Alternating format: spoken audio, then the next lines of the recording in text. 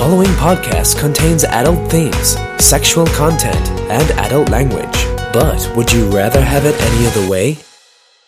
Alright, so welcome to the Would We Rather podcast, where we tackle some of the hardest, usually awkward, sometimes serious, mostly funny, would you rather questions. Today's question is, would you rather have one single, all-encompassing religion for the whole world, or no religion at all? I'm your host Meng, and today on the band's panel we have currently studying psychology. That's correct. And with a very strong Christian background, if I'm correct, yeah. Michelle, thank you for joining us today. No problem, thanks for having me. Oh, the Queen of Halal and Wow.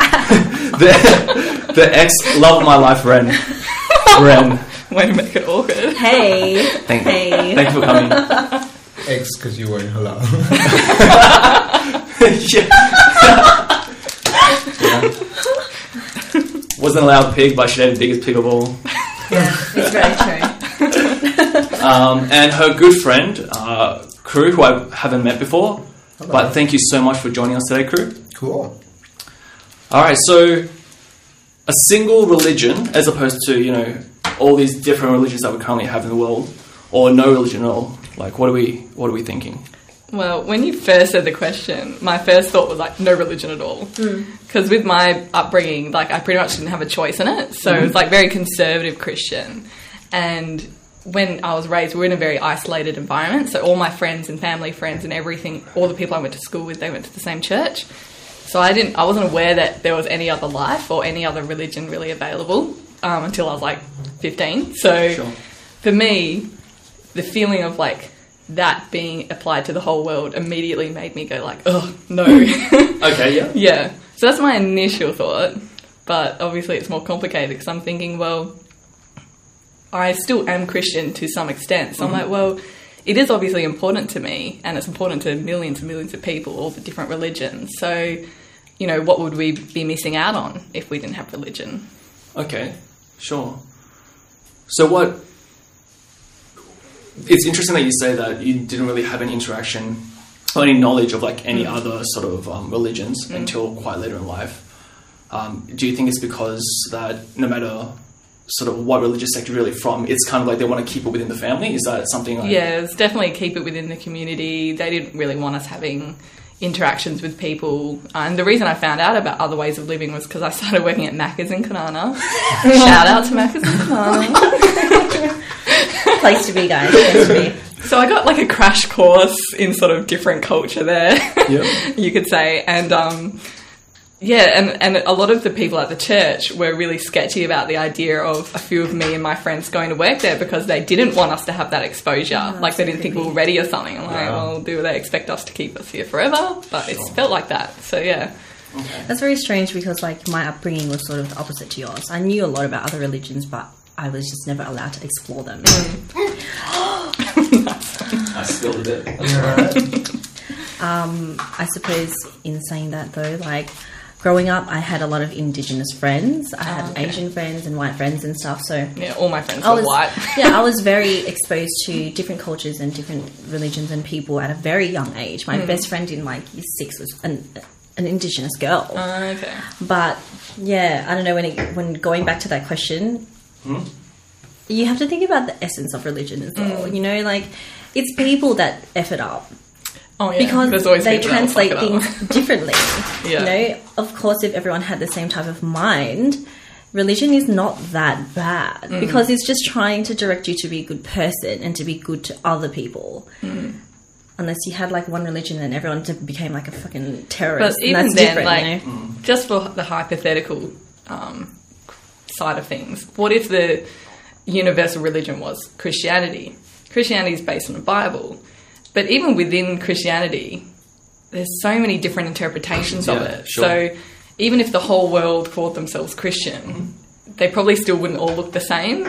And you'd probably still get those nut jobs who would want to force their version of Christianity down everyone else's throats, just like you get in every religion. Yeah. So it's more I don't even know if that would make things harmonious. So because there's a lot of tension in religion as well as between religions, I think. I mean, do you have like just like how Christianity has kind of like many different sects, I guess Like it's just denominations. Would that be the same for like both Islam and Hinduism? Is that It's pretty true. Like, I grew up in India all my life, and it's probably the most diverse in terms of population in every religion. Like, there's more Muslims in India probably than many Muslim countries in the world, which sort of coexist with Hinduism and other religions. So I sort of, from very young childhood, I had an exposure to all religions. And yeah, so even within Hinduism, there's a number of sects. Yeah, you could use the word sects for that one. Okay. I went to a school that was part of a Hindu sect sort of foundation. So it was actually run by saints. It was like an international school. Okay. That was actually run by saints. And it's one of the best schools in India, whatever. So you would have this sort of a school building where we are taught that Big Bang Theory happened. And then you go home to your boarding, and in the evenings you'd hear a discourse from a saint saying it happened from Vishnu's navel or something. Sure. So there's this constant... A lot of contrast. Yeah, there's this constant contrast. And yeah, like you said, there are sects within Hinduism as well. But I've found that the sects within Hinduism seem to be a little more cohesive than some other religions. Do you think they're cohesive because of the, stem of where Hinduism comes from? Or, the interpretation is all quite similar? Because, when you see Muslims, there's only two types. Okay, yeah. I only remember one. Ugh. Is it like Sunni and Sunni? Shia? Oh yeah, sorry, Shia, Sunni and yeah. Shia, Yeah. and they hate each other. Yeah. They cannot coexist, and it's weird because you're essentially the same. I don't understand. So even my parents, because they were raised to be that way, they look down upon the other. So I don't even know what my family is. How bad is I was going to that? ask you. I'm pretty sure I am a Sunni. Okay. Sure. Okay. Because one of them is really looked down upon because they do really weird things, apparently. So there's this part when you pray and you you're sitting down and you have to point your finger when you get to this certain point in the verse. But these people normal, I'm putting inverted commas, normal Muslims just point their finger and that's it. Yeah. Shias, apparently they twirl it it's some weird. That's That's why they're That's what blasphemous.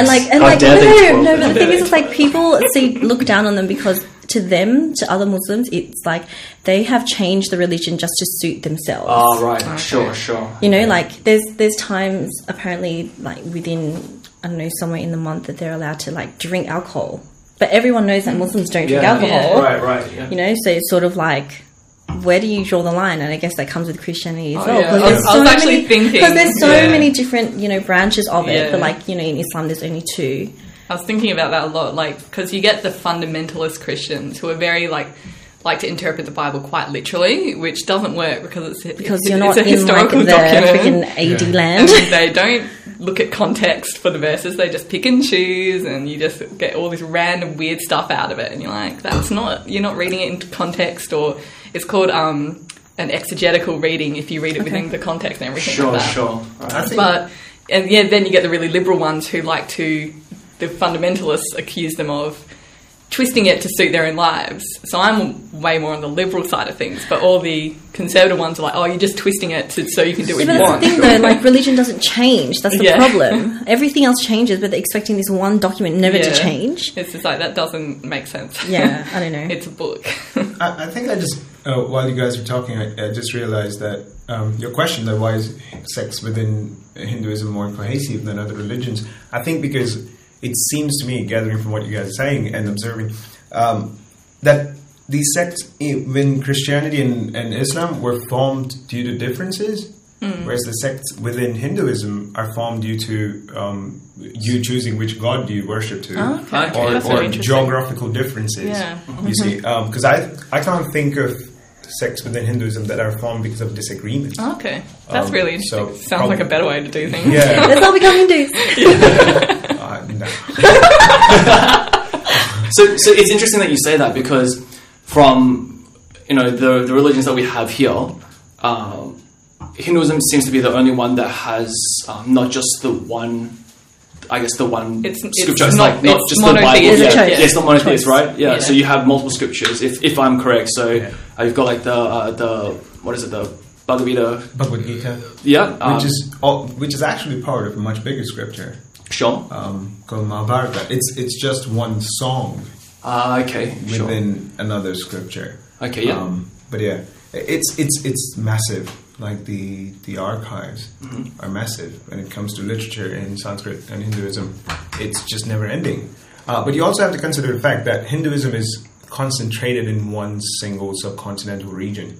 So it's basically Bhutan, Nepal, China. You can't even consider Bhutan anymore because it's primarily Buddhism, which is a whole another faction now.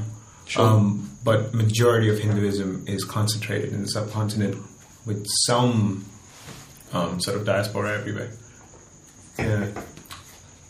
So, what's interesting to me about like whether or not there should only be one religion or no religion, as someone that didn't really have a religious upbringing, like my parents really was just like, regardless of our own background, you read and you do your own thing and you make your own choices. So, from my own like personal studies and discoveries of like certain religions, because that's a topic I'm really interested in, it seems like no matter what religion, there does seem to be like an underlying theme. Okay, so in this case, there is only, in essence, like one God. Maybe in Hinduism there is, from what I understand, many gods, but it all comes from the single, all eternal entity. The Brahman, if I'm correct. So the three main entities. Okay, yeah. And basically you trace every one of them back to all three of them. Would you like me to name them? Yeah, yes, Cool. if you could. So there's Brahma, Vishnu, and Mahesh. Okay, yeah. The way it goes is Brahma is where it all Vishnu is where it all originated from. Mm-hmm. He created the universe and everything. Brahma is sort of the operator of it, and he also represents time. This is interesting about Hinduism because every sort of a meta god, if you may. So these three would be like meta god or something. Yeah. They represent certain aspects of physics, like time, universe, continuum, etc. Oh, okay. It's very interesting. So Brahma is the operator, Vishnu is where it all started, and Shiva is like the destroyer. So he sort of made sure that there's a destruction of old and creation of new kind of thing. And every other god are more or less their incarnations. Yeah. Okay, yeah, sure. So they're like representations of like the original three. It's kind of like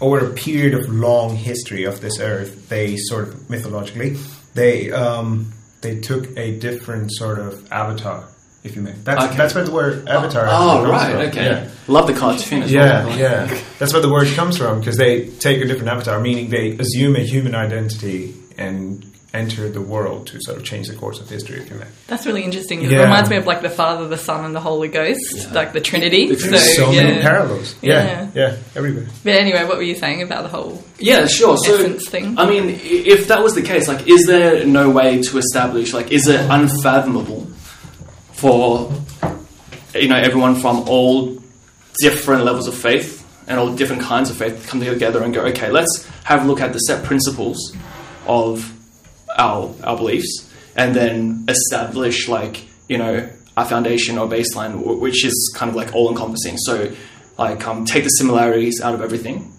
and let's just run with that. Like, what are some of the pros? Or, I mean, I can see what the pros are, but what are some of the cons, right? The negatives that could come from this discussion, right? Forcing confirmation. So, one of my biggest concerns is the intersection of religion and government. So, I'm very anti the crossover of religion and government because I don't like the idea that a religious rule is legislated as law, forcing everyone to follow it, even though those people may not believe in that law. So when I think something becomes written law of the country or the world, if this is the theory we're going with, then that would concern me because then it takes out the element of personal choice, and which I think is a very important thing of religion. Because what does it mean if you don't choose it willingly? So if there's only one religion, there's no other option. You either believe it or you don't. There's no other paths of life to choose from, in a sense. So it sort of takes out the element of free will, and it doesn't account for the very many millions of individual differences between people. I think there's a reason multiple religions exist. So in that regard, that I think that's like a con and a pro to having no religion is that I don't think you need a religion to have a moral code. Right. I think it helps. I think it gives you something to focus on and maybe gives you a reason. But in my idealistic worldview, I'd like people to think that just being a decent human being is enough of a reason to be a decent human being. A lot of people won't be decent human beings, or they hit rock bottom. Yeah. Like they not enough people druggos, have empathy. and then they all of a sudden find Christianity, Yeah. or like the amount of black rappers that have become Muslims because they've just found their calling. Yeah. That's the thing. Like, should we have like no religion then? When it comes to if there's no religion, about choice. If there's no religion, then there's the running the risk of having too much choice, and if you really rely on the law of the land, which isn't always reliable. So I'm just going to turn on the fan. Yeah, sure. So that there is like the risk of either way. So you either have not enough choice or too much choice. But I think like it kind of reminds me of thinking of like having one religion. It sort of reminds me of like a dictatorship in a sense. So people are forced to believe something. What are the cost people are willing to pay for control and order? And there's always going to be the people that differ from it. So either one is unrealistic, but yeah. I think if we actually go back to why religious disagreements or just disagreements happen, is because we like to stick with people as a tribe, people that agree with us, and anything, like when we're like, you want to stick to people that you're alike. Yes, that's how we form communities, right? Like when sort of conventional sort of people in our communities, like the first thing to come out of them, what would the community think? That that's a big deal for them. Yeah. And I think that's because people like to sort of just belong in the tribe, and that's a psych thing. Psych. Yeah. So I'm touching. I'm touching psychologically. Yeah. Because we tend to stick with people that agree with us. Yeah. Confirmation bias. Confirmation bias. Yes, thing. exactly. And if someone doesn't agree with us, we have to sort of become defensive or offensive to them. We can't just understand. You either assimilate the view, or you change your worldview, which is very uncomfortable for most people. They tend to just go ignore for the easy it one. and just avoid it and be like, well, I'm just going to stay in my safe little environment, which is often your safe little tribe, people who don't challenge your views and agree with them, and you just find yourself living in an echo chamber, basically. So it's a psychological thing to avoid distress and make your life easier, basically. I think that's what religion uses to a great... I mean, I don't know if it's willingly or unwillingly. I'm sure if they're employing like psychological, tactics or anything. Probably not. Probably not consciously. Yeah, but it sort of explains. And so that just sort of shows that as long as there will be a disagreement, there would always be a different religion. And I don't think we could ever agree on one. No. The psychology just doesn't... The science doesn't add up, and it would just people don't happen. work that way. Yeah, just don't work that way. Yeah. What if, from the very beginning, okay, let's imagine a world for from the very beginning, there was then only one faith that no one could disagree with, purely based on the fact that because maybe there was not so many...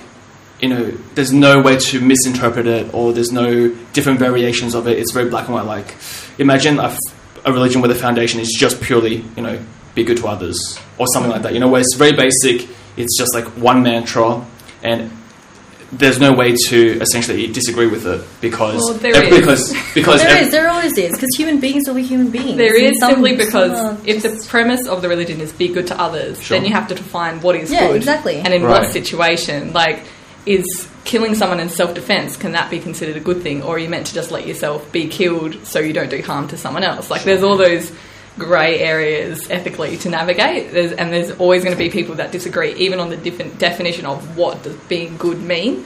So sometimes people think being good is just the absence of harm, so they won't actively seek out to do good to others, but they just won't try to do harm. But then you'll get the people who'll be like, no, that means we have to feed all the poor or do all this and be really active about it, and that's a disagreement in and of itself. So there's always going to be disagreement no matter what you do. Sure. Okay, that's fair enough. Even if there was one single religion, you still have a disagreement that is, I don't want to follow the one single religion.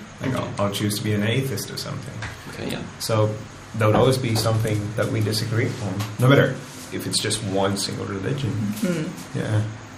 But the thing is with this is, okay, let's say in this hypothetical where there was one single religion, and you could believe it or you don't, but there was no other, possible creation of a different type of religion, right? It was just like this one religion, whatever it's called, and you can either be a follower or not, right? Now, are there consequences for not following this religion, though? No. Okay. No. Okay. I think in that case, it wouldn't be called or treated as the religion we know it today. I think if there was just one religion that people knew of, it would be more sort of a way of life. Yeah, like this is just how it is. Yeah, that's how it is. And that's sort of how a lot of religions have come to be and evolved. Like Hinduism was, from what I understand, was never supposed to be a religion. Hinduism was just way of life in that part of the world and how they lived. Sure. It wasn't sort of enforced. There was never a point of, oh, I'm a Hindu or you're a Hindu. It was just a way of life. Okay. And I think that's what it would be. You wouldn't call it religion if it was just one religion. It would just be the way of life. It's just how things are done in this world. True. Would that be like a better world than the way it is now, do you think? I'm sure we'll find something else to disagree on. Yeah, people always find something else to disagree on. I mean, it doesn't take out the tension people, like countries have over land and things like that in history. It's just, it would take out some of the biggest conflicts that have happened in history where people don't have a religious basis for their worldview. So if they, like, take slavery in America, for example, a lot of southern white slave owners and northerners, when they did it, they used religion, they used the Bible as a way to back up their claim. You're always going to have people that will do that, where they'll, like, but if there's no text, nothing for them to be like, well, this proves my point of view is more valid than yours, then maybe that would reduce some of the conflicts, at least from, like, such a big level. Because you know how you get those big ideological struggles, like, for example, the pro-choicers versus the anti-abortion ones. Like, you would hopefully not have those massive ideological cultural struggles to contend with. You would hope. That's probably being optimistic. Yeah, so with issues and topics like that, for example, like the pro-choice or pro-life, etc. Now, if it wasn't founded, or if the argument wasn't based upon, like, a religious standpoint, as in, like, oh, God said this, and you eliminate that completely, what would that discussion then be like? It would be a matter of science. So a lot of scientists don't classify a fetus as a life.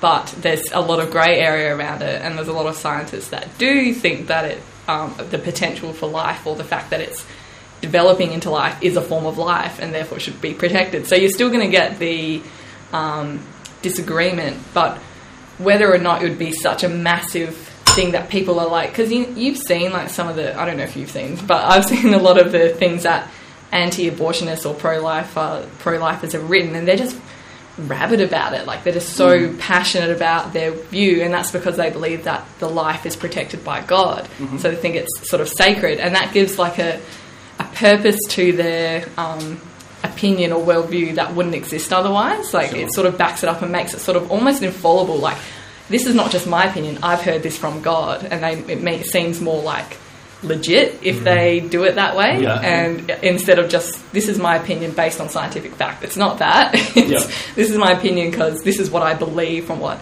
I've interpreted from the Bible and what God has said to me, and it becomes this big thing, and you'd think that the conflicts would be more rational than ideological. Yeah, I think sort of making things sound credible is at like the very core of religion. Because in order to get people's attention and get people to be believing in something you're saying, it has to come from sort of like a charismatic point of view. And I was reading a very interesting article, which was, this is why evangelists and those what do you call them? You see them early in the morning and they're talking about religion on TV. Oh, the televangelist? Yes, Televangelist. yes. I knew there was like a cool word for it, but they're all very charismatic because that makes everything much more credible. If you ever go to a church service, which I do Yeah. sometimes, Yeah. all the preachers, they're very good speakers, very good Yes. public speakers. They're funny, they're engaging, they're like personable. Like, you can't just be up there and be this awkward person Yeah. just trying to like read off a list that you've written. Like, you have to be very charismatic. Yeah. Do you know, if you ever get to see African pastors and African They're evangelists, amazing. Oh, yeah. they are so Oh, charismatic. yeah. They get people's attention like crazy because that just makes everything sound so much more credible, right? Exactly. Yeah. And a lot of like Christianity also apply, like it appeals to people's emotions instead of Yeah. logic, Yeah. especially if you're looking at like Pentecostalism Yeah. and evangelism. It's all about how you feel. Yeah. So you go to a church service, they rile you up, Yeah. and you're like, oh yeah, this feels legit. And then you go home, and it's like a week later, you're like, oh, I don't feel the same anymore. And you try It's and like read a your calm down. Bible, and you say, yeah, it literally it actually Yeah. feels like that. It's like it a feels like high. I mean, it really is. Do you know why? Yeah. Because whatever problems you're having in life, this is what religion does, and this is what charismatic pastors and priests of any religion do. Is basically they promise you sort of a magical way out of Yeah. it, and they always help you sort of put the blame on something like, Yeah. oh, it's God's will, Yeah. or it's this or that. Yeah, or karma, there's a very whatever big you lack name of it. personal Yeah. responsibility. Do you know why? Because the person who's going through a distressed life, which almost everyone in present day is, when you take the responsibility out of them, you sort of blame it on someone else. Yeah. It's so much lighter on their shoulders. Yeah, you blame it on an outside They force. feel Like so much better about exactly. themselves. A big one Exactly. in Christianity is like the devil is working, his forces are working on your life, and you have to like do these things to make sure it's really like. And I used to completely buy into it, and I'd be like, yeah, like if I'm not careful and I don't keep up, like demons will Yeah. come and No, but that's the interfere in my thing, yeah. life and things like that. I even get Yeah. that from my parents, in all honesty, Yeah. because I'm quite open with my beliefs and my non-beliefs of things. And my mum and I get into really heated arguments about stuff because I will actually question her, and she cannot answer the question. It's always like, "Do you want me to go to hell? Do you want to send the rest of your family to hell?" Lord. And I'm like, Pressure "Holy them. shit!" That freaking went from 100, like 1 to 100 real quick. I was like, "What the hell?" Like, there's been so many instances, and I just don't feel comfortable anymore. No. You know, like, what's the point in me even trying to? I'm trying to Yeah. be honest and open with you, but it's like, we're all going to hell because of you. I'm like, Jesus. Alrighty then. Alrighty then. Mom, there's no help. We live in Thornley. It doesn't get any more. Yeah. So true. I'd be like, I'm already here. Yeah, Mom. Yeah. And that's like the one really big element that kind of irks me, I suppose, about most religions, which is it's kind of like a carrot and stick scenario where it's you have these guiding principles, and if you don't follow these guiding principles, then there's going to be punishment, right? In the afterlife, Consequence. and the consequence isn't. It's not in relation to what you do. So, Exactly, no, yeah. in saying that though, right? You know how I asked you, is there a consequence if you don't follow this religion? That defeats the purpose of the question then. It- Because yeah, it if there's defeats- one religion, yeah. there was always a consequence. There's going to be a That's- consequence. Even if it's not a present one on the physical world, there'll be one in the afterlife or something. Like, Yeah, exactly. religion cannot work without reward and punishment. It can't. I just don't think, Well, at least the religion that I know. That's because life can't run without two things, which are similar: pain and pleasure. Yeah. That's just what drives everything we do. It's part of your development of learning. Exactly. You have your reward or your Yeah. punishment to reinforce your behaviours. But religion it takes that principle of reward and punishment, simple psychological system Yeah. that we used to learn, and it blows it up to this big existential thing where you're like, everything I do in this life has an impact on my afterlife. And not only that, like, I used to believe crazy shit, like if I wasn't living as a good enough Christian, God would allow my parents to be in a car crash and kill them just to Yeah. show me Dude, that I should get back dude, online. yes. Like, Wow. yeah. I've got a Oh, yeah. question. Now, clearly you grew up in all this. Yeah. How do you get to unlearn it? And how do you sort of I was just start blatantly disagreeing? unhappy. And Yeah. like you could just feel that something was wrong, where you're like, I was just so unhappy and just worried all the time, Yeah. always fearing punishment. And all my friends that I grew up with, they were in the same situation. Their parents all went to the church and the school and all this Yeah. kind of stuff. So we would talk about it, and we were like, would know that something felt wrong. But what happened was I got a way out. I met a friend who wasn't raised in any of that, and I started hanging out with her more. And she sort of showed me a different way of life, and I thought, I don't need to rely on this community anymore, because at the time I wasn't close friends with anyone outside that community. So to leave, that's what it does. I would have been like ostracized if I'd left, not by my personal friends, but by the community in whole, and I wouldn't have had anything anymore. Yeah. So when I did leave, I had somewhere to escape to, and that's why I left and I didn't go back. Right.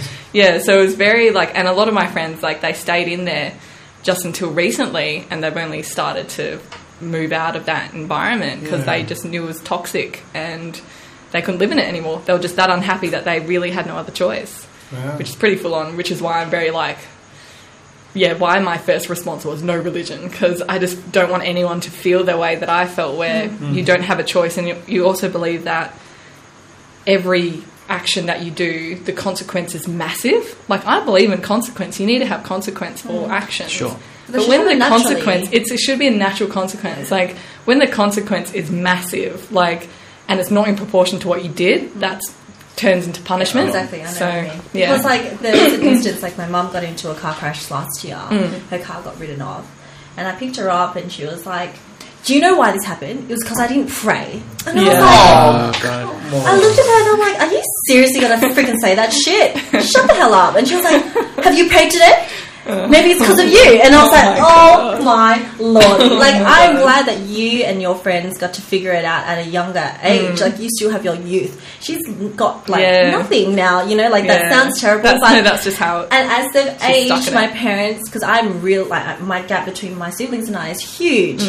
So I bear all of this every single day. And it's my dad, especially because he's a pensioner, he doesn't work, he doesn't do anything, he just invests all of his time in reading things about the Quran. Right. And, within the Quran, there's called hadiths. So there's sort of verses and how to live your life and, all that stuff. And, they literally have something to read, a surah, so that's what it's called. They have a surah to read for every small thing in your life. Wow.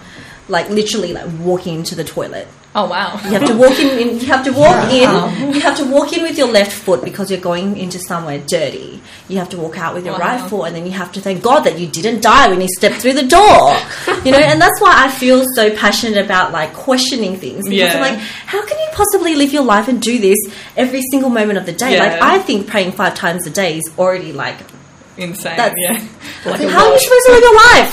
And there's been instances where my dad has quit jobs because they wouldn't let him pray on Friday. Yeah, well, I read an article about Saudi Arabia where they're intense. Yeah, it did a estimation. I can't remember how much money it was. An estimation of how much money they lose per year because of the time they give off for praying. And also because of how they don't let women into most workplaces. And it was billions of dollars that they lose. That's the other thing, though. When you look at it on the side of the token, is money really that important? And that's why it's okay for them. Because they're not, in their mind, religion is more important than materialism, which is fine, and I can appreciate that. But when it comes to a point where you live at a place in, Australia, and you just, every single thing is a prayer. Yeah, and I'm really at the end of the day, shit happens, And you just have to close the door and move on. I think a lot of religions do that, and that's because they want to sort of enforce something by fear-mongering. Yeah, sure. I agree with that. In Hinduism, there's a graphic book. Oh, God. What's the book called? I forgot the name. It will come to me and I'll mention it when it does. Yep. But essentially, it's purely a book. And again, it's not one of the ancient scriptures, but it's sort of an abridged version from it or something. But basically, the book's called Yamdan. Yam is the god of death. Okay, and Dund is punishment. Sounds lovely. Yamdan actually sounds like a delicious treat. I would like some Yamdan, please. Yes. My next Death cream. and punishment. Oh, God. Double cream. So Yamdan is this graphic book. It's the most horrible book you'll ever read in your life because it has a graphic representation of what the hell has waiting for you for every single bad stuff you do. For example, if you steal, this is what happens, and then there'll be a graphic sort of representation. That's so scary. That's the Bible's a little bit like that. Yeah, they're a little bit more vague when it comes to heaven and hell. But with hell, depending on what denomination you're in, they certainly for example, if you cause your brother to fall, so if you do something that causes him to lose faith, your punishment is worse because you're the one who caused him to lose his faith. Like things like that. There's levels of punishment. It's weird. It's a lot of fear mongering. I don't think it would work without it. Which is interesting to me, because what I've learned doing psychology is that reinforcement by reward works better than reinforcement by punishment. So if Christianity and Islam and all the religions, they reinforced through reward and took out the punishment, or at least really dumbed that down a lot and made it very vague or small, then it would probably work a lot better and it'd be a lot more uplifting, and people would actually feel better about being religious than feeling like I have to do these things because if I don't, I'm going to get punishment. Because my biggest gripe with that is that it's technically you have a choice. I'm using inverted commas, technically. Like, you can choose not to do it and just go to hell, or you can choose to do it and go to heaven. But I'm like, what kind of choice is that? It's not really... I can't really call that free will. That's more like coercion to me. And they make it very binary. Make everything very binary. Yeah. It's this way or the other. Can't have it any other way. Yeah. It's common among all religions. Yeah. What interests me about this, the Yamdan you were talking about, was that what kind of, in terms of the punishment, is the punishment something that is meant to happen to you in your current life, or is it meant to happen to you in your reincarnation? In hell, yeah. Okay, so there is a hell. There is a hell, and then there's reincarnation. But it's sort of like you serve your punishment in hell, and I guess you, based on your deeds in the past life, you get reincarnated as a different organism. So I think there was a certain number that every few billion or million years or something, you get to go back as a human. And that, I guess they say that so that you appreciate your current life more. Okay. And so if you do bad stuff now, your next life you'd probably be a bug or something. Sure, okay. But the punishments are horrific. Please give us an example. Okay, I remember one. I didn't feel bad about it because the crime itself is hideous. So the punishment for rape was something like you get tied on a bed of thorns in a river of semen and you get your dick cut off. In a river? That was... river? A whole river of semen? There's a full river of semen. Okay, I just have this mental image of all these guys standing at the top of the river just jerking off each other. Maybe that's one of the better punishments. Is that really hell? Jerking off for life. For the rest of your life, yeah. This Hindu hell is nasty, man. That's really inventive. There's... Who even thought of this, hey? Holy shit. There was so much and it just made me ask the question. The first question that came to my mind after looking at all the punishments was, who's the author and how fucking sadist is he? Yeah, right. I was getting off on this. Wow, yeah. I was just like, this is disturbing. Someone had a rough childhood. Wow. But anyone that has read this and is of the Hindu faith, they believe that this is what will happen if they... I think it's... Did they take that quite literally? It's more specific to a certain sect. Okay, but it is well known around all Hindu sects. Sure. What was your question again? Oh, yeah, whether or not it was taken literally, or whether or not it was just it's just, a hyperbole or an exaggeration of what... Yeah. So we were introduced to this in our school, and like I said, it was... That's so fucked up. Yeah, I know. Right, kids, and today... It's so fucked up when they do this in childhood. It was so messed up.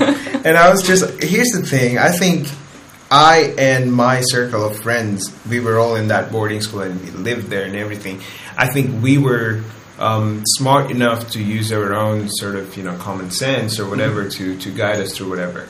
But not everyone is that fortunate. There are people who are blind followers of this thing, and they just took the word literally. They just thought that's what would happen. Yeah, even to this day, when they see me eating beef, they're just like, you know what happens when you eat beef? Wow. I don't remember what happened.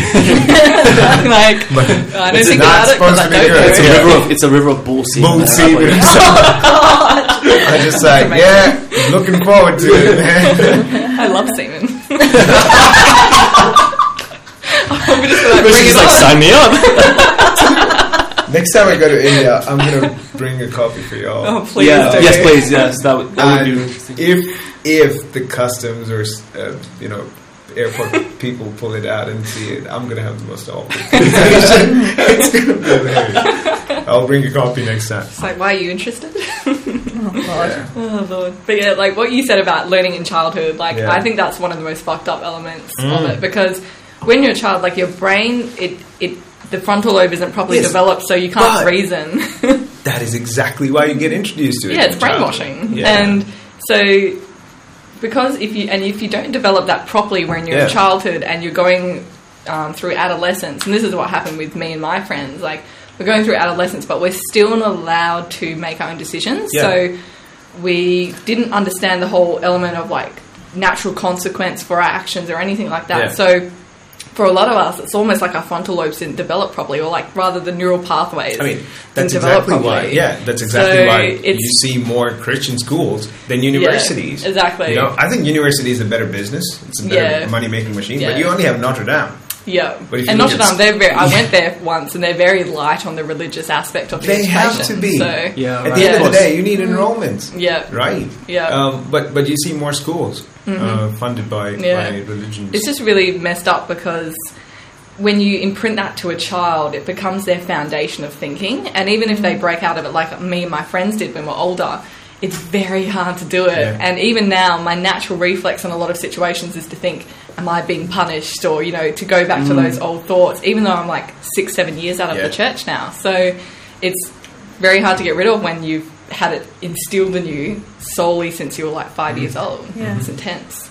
And that's sort of one of the reasons why I think that's the biggest pro in the pro column for no religion at all, right? Which is, if there wasn't something in terms of like, okay, here's a piece of paper with something written on it, you just read it and take it at face value, don't question it, right?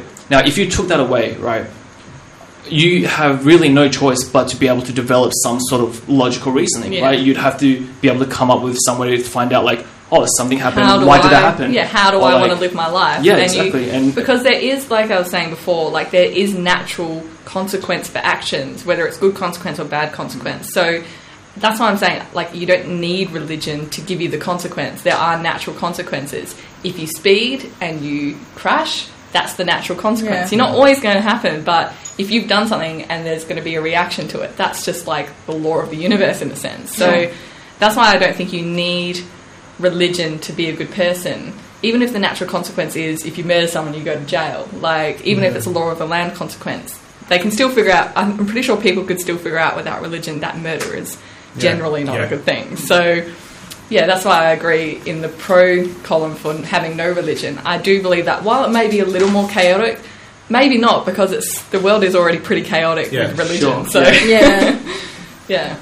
But I mean, what would be the consequences, really, of having a world with no religion at all? Like, what would actually be the cons? I think it would you just be limited a it? sense of purposelessness, whatever, if I'm saying that correctly. A lot of people, they think, you know, what does this all mean? Why am I here? Yeah, that's true. And a lot of people reach to religion for that, because if they feel like someone created this, then there's a reason they're here and there's a purpose for their existence. A lot of people find purpose without religion. They say, I just want to do as much good as I can while I'm in the world, I want to help people, etc. But I think for a lot of people, they can't find purpose without a higher power aspect to it. And so maybe you'd get more like depression and things like that. But then again, lots of depression and suicides and stuff are caused by religion. Yeah. So there's sort of flip side to that. But it could go either way. Like, for example, I grew up with a number of religions around me, right? But yet I do not associate myself with any of them. My parents out there are Hindus. I'm not. Certainly not a practicing one.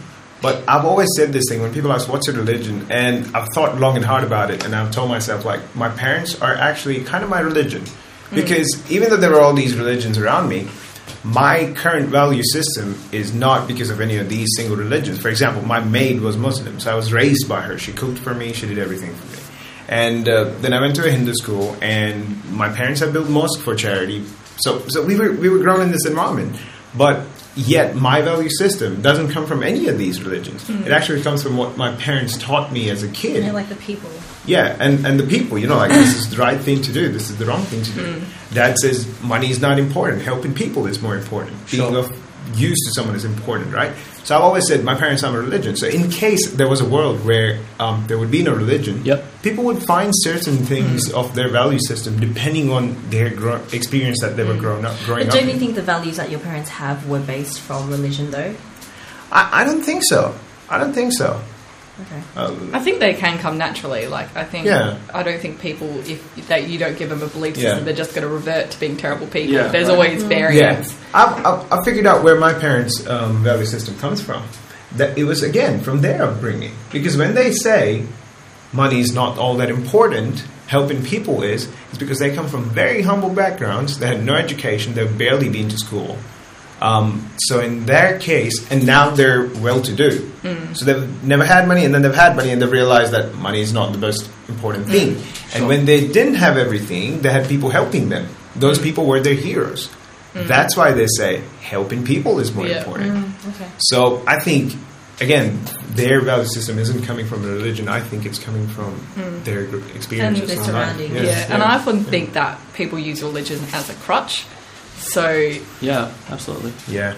it, like I think Cruz said before, it takes away an element of personal responsibility for your life. And it's very refreshing. Yeah. So when you're when you have ownership of your life, and it's not a higher power who has ownership of your life, then you're responsible for how it turns out, and there's not some outside forces working on it. It's just you, and I think that scares a lot of people because they don't. If they fuck their life up completely, they don't want to think it's because they made all the wrong decisions along the way. So I think religion can definitely be used as a crutch for people who responsibility scares them and autonomy scares them, because if they have autonomy, then they have to only control themselves, and also because if everyone has autonomy, personal autonomy, they can't control others as well. Yeah. So that scares a lot of people. But here's the thing. You look at dictators or, for example, Hitler, all right? His way of swaying people to his side was not very different from how religion does Well, it. he was a Christian, and he did sort of his whole mentality was a mixture of religious ideology and also Darwinism sort of. But here's the thing, more of like a simulation game. Like he thought the world was his, simulation, personal simulation game or something. Yeah. But here's the thing, he did the same thing. That it was a very bad economic time. People were distressed. They were very under a lot of duress, and you come and go, hey, you know what? I can make everything better. And these are the people who fucked you up. Yeah. It's not because of you guys. Yeah. Your life is bad because of them. Yeah. Well, this is what's happening currently in America, Exactly. in the West, and everything like that. That's what religion did as well. Oh, yeah, and it's just it's based on it. Like a lot of the people you see who are very Islamophobic or xenophobic, they're generally white Christians. So they're doing the same thing. They're blaming their personal issues. So if a lot of them are white and they're working and they're used to being on the top of the hierarchy when it comes to the social life and rights that they have, and they find that being taken away, and they find their lives are harder, they're well, it's their fault. You would find this common thread everywhere, because they come from a sort of a lower socioeconomic background as well, because people are the most vulnerable when you take out predictability from their life and stability from their life, right? You can get them to believe in everything. Yeah. And I think that's what's happened there as well.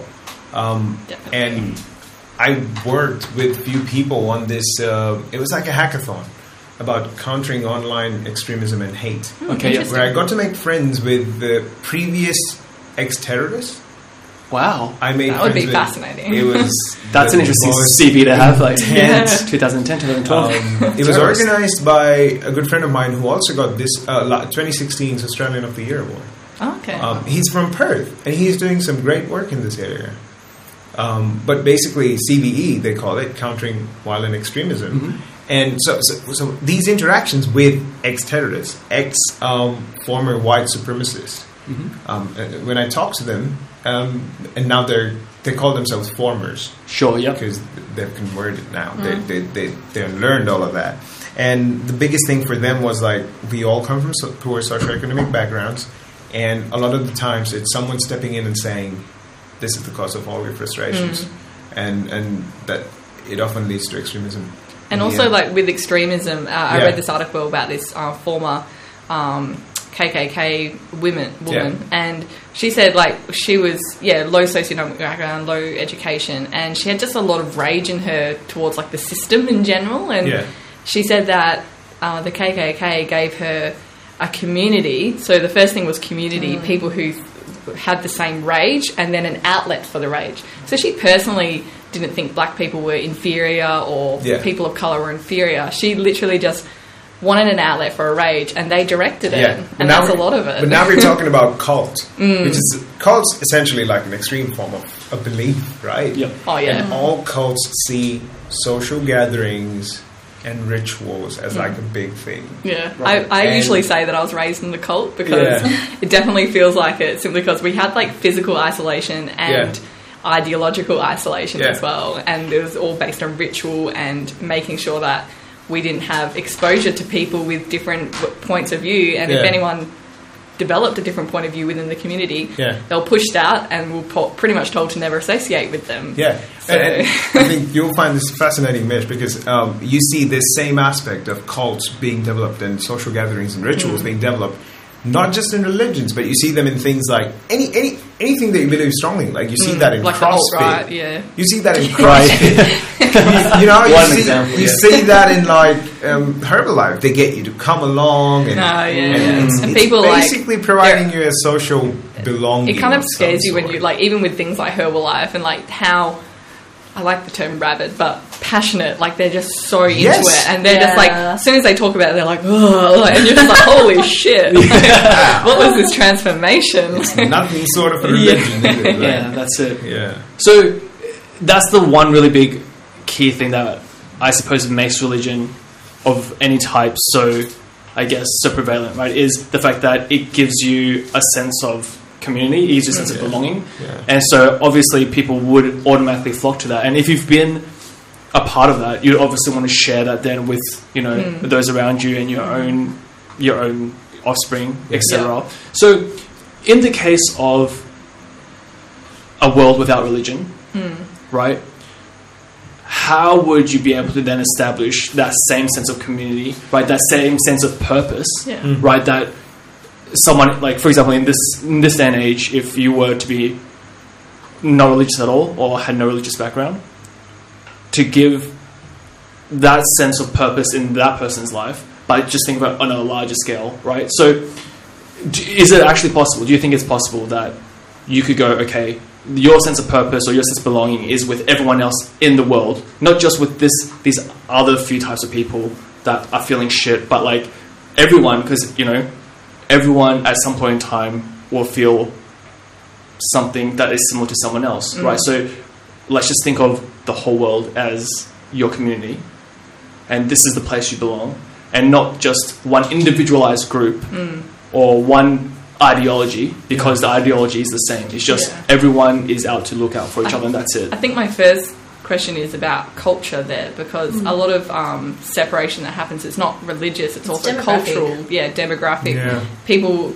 grow up in different, like, I think you could only have a worldwide community that feels exactly the same or extremely similar if they've all been raised similarly with, like, the same culture, and everyone sort of was raised the same way, had the same environment. But even then, you're always going to have genetic differences that account for personalities and things like that. So I think that I don't know if it's possible to create like a worldwide community as far as like everyone feeling like they belong to the world. I think it would be more like that if you didn't have certain countries. If you had one person or one government who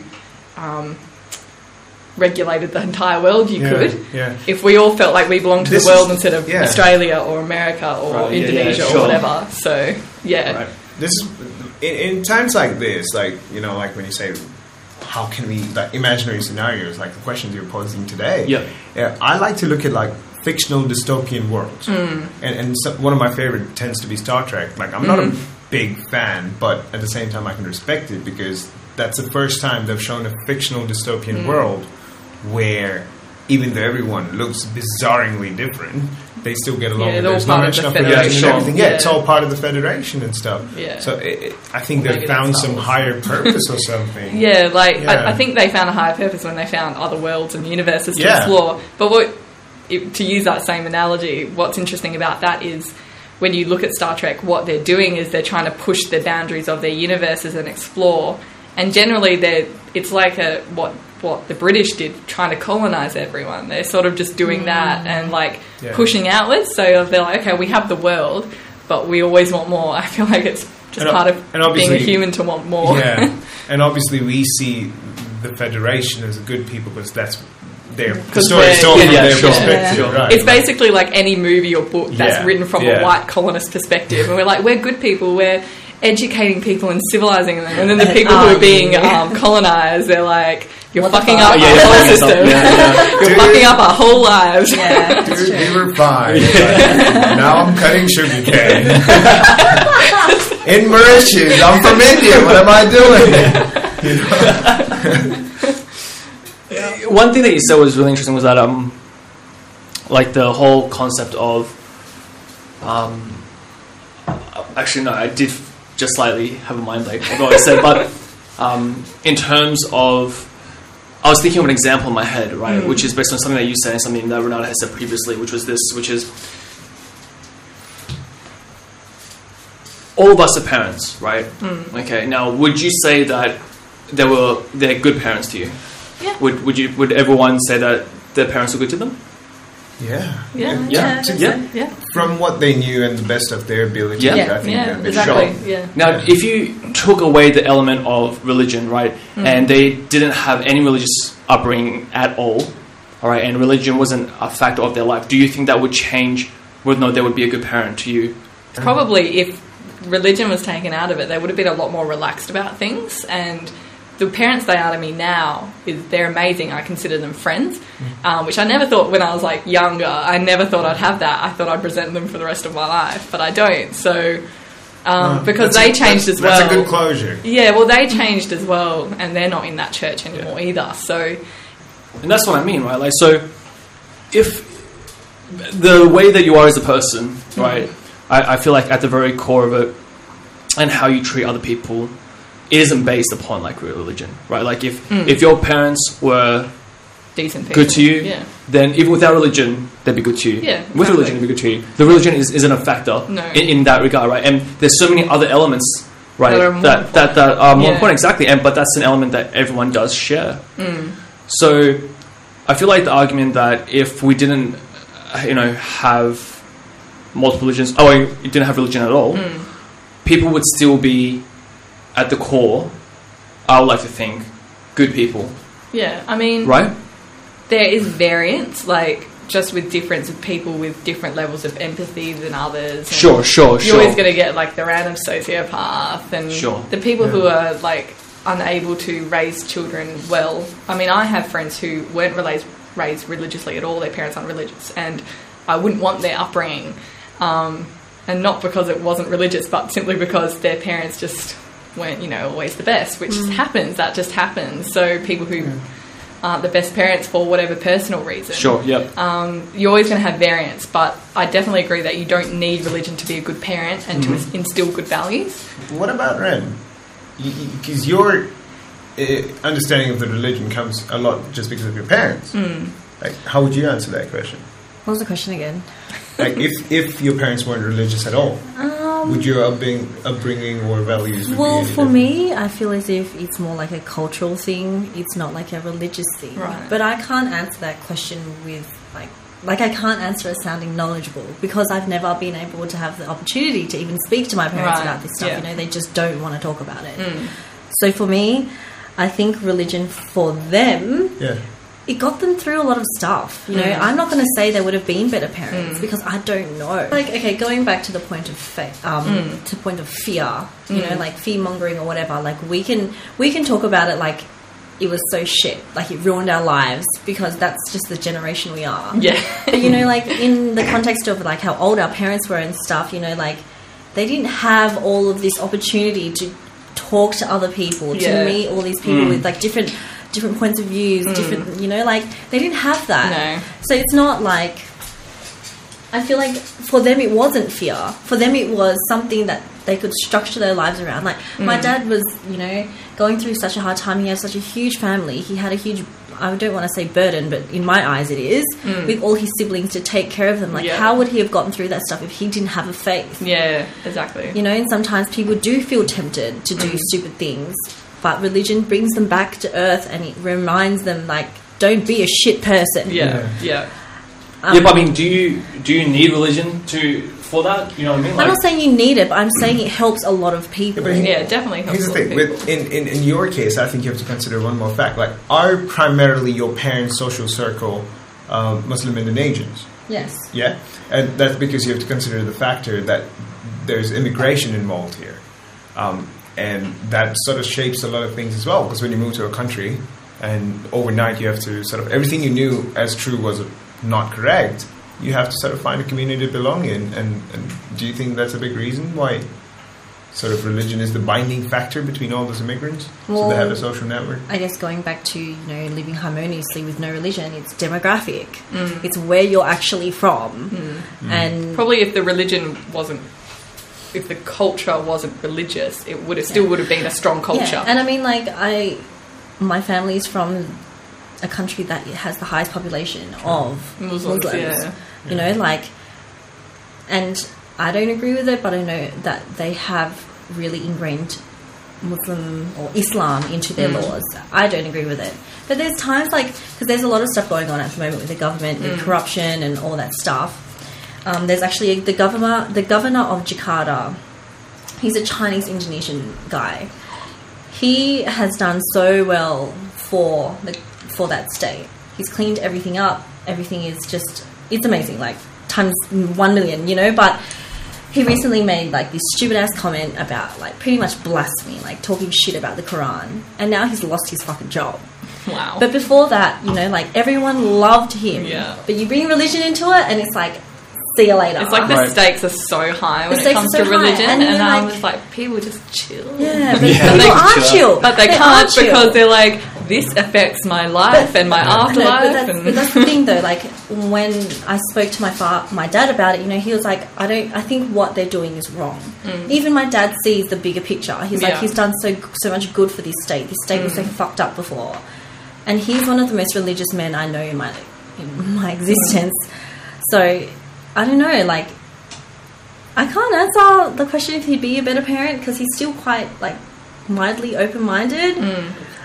But, yeah, I think my parents are my parents, and even though they've pushed religion onto me, at the end of the day, they would still be pretty good people. Yeah. But they wouldn't be who they are, obviously, without it, so you can't really make that judgment call if they're being good parents or not. It's a little interesting with me because I know for a fact that if my parents didn't follow Hinduism or if there was no religion at all, I think I would still grow up in the same way. And I know that because I've asked myself the question, have they ever enforced anything on you? And the answer is no. Sure. Nothing has ever been enforced upon me. And because I was independent since I was like 8 or 9 years old in a boarding school, they pretty much accept whatever I choose to believe in. But my sister doesn't have the same privilege. On that token is all right. Because you were, independent or whatever since you were 8 or 9. Yeah. I think another thing with my parents personally is because they do treat me differently. Obviously, I'm a girl. I'm the youngest girl. And they do it out of just concern and genuine caring for you. And they just want you, so one really big thing for my parents was you have to marry a Muslim person. And my mum says this to me so much, like, you have to marry a Muslim male because he'll lead you in the right direction. Because everyone else is headed in the wrong one. Yeah, you know what I mean? Like, it's just, like, really intense stuff like that. I'm like, how do you know another like, you're telling me to believe in God, but you're telling me that for me to go into the right direction, I have to put all my life and all my faith into another human being. Like, that doesn't make sense. I got that too. Don't yoke yourself. It was like, there's this whole, like, parable metaphor in the Bible, like, two oxen who are yoked together, if they're pulling in opposite directions, they can't get a harvest. So that was the metaphor. So you have to have two oxen that are, or whatever they were, like, pulling in the same direction. So they're meaning you can't have a Christian and a non-Christian yoked together in marriage because they'll be going in opposite directions, and it will cause like discord, and you won't get a good harvest out of your life. So we got that so much. And then a lot of my friends are still struggle with that because a lot of the Christian guys I meet, they're like, these guys are fucking dickheads. Like, yeah, they are. Oh my God. And then they meet these non-Christian guys that they're interested in, and they're like, these guys treat me so much better. And they're like, how important is it? Like, and they have to weigh out the whole idea of what's more important, that they treat me better or that they believe the same religion that I believe? And I'm like, the one who treats you better. Oh my God. But it's not that simple in our heads, because we think, especially if our faith is important to us. I mean, for me, it's like, it's important, but not that important. But for some of my friends, it's important, and I respect that. So for them, they're like, they can't imagine being with someone in an intimate relationship who doesn't believe the same. And I do think it would cause complications, but then it's just like, you know, it's annoying that, but the struggle is like a lot of religions, they're very traditional when it comes to how they treat gender. And therefore, that if my friends are, because they've met me and I've put my feminist influence on them, they sort of think a bit differently in some respects of how they should be treated in a relationship, or how, rather, not how they should be treated, how they want to be treated. Yeah. And they often find they can't find that in a Christian guy, because they've been raised in a traditional way, and it works for them because they're at the top of the totem pole in this structure. Generally the wife has to obey, and the guy is the head of the family, and all that kind of stuff. That's actually so funny though, because like I remember patriarchy. Like I remember always having this weird thing, like I've always wanted to date like a Muslim, like a Lebanese guy, like fucking intense, like wouldn't let me do anything. Just out of curiosity, like you're not allowed to go anywhere, bitch. I always wanted to be in a relationship. I wouldn't mind that in bed, but not in the just out of curiosity. And then like, but every single time like I was in a relationship and I felt the slightest bit suffocated, I'd be like, fuck off. Well, my first relationship was like that. And he wasn't even a Christian, but he was like a bit like that, and I was like, it did not work. So you get it, like religious or not, but when it's religious, it brings into that whole element of, this is how things should be, this is God ordained, this structure of the family and the relationship.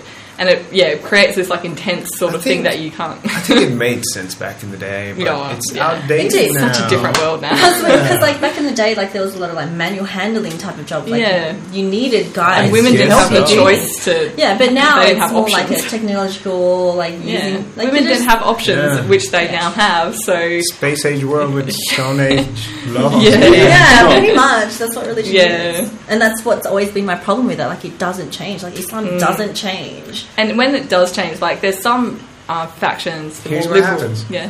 When it does change, there'll be different sects coming up. And there'll be people that are like, you're changing it. Well, that's like, well,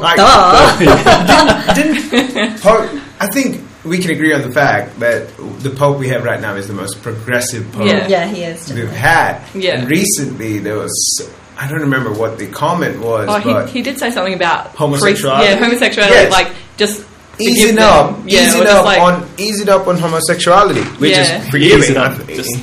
Just be like chill, he didn't say like, boys are allowed to like dick too. Like he wasn't like, guys, you all are cool. Like, he wasn't like, gays are cool. Like he was just like. He didn't show up in a rainbow robe or anything.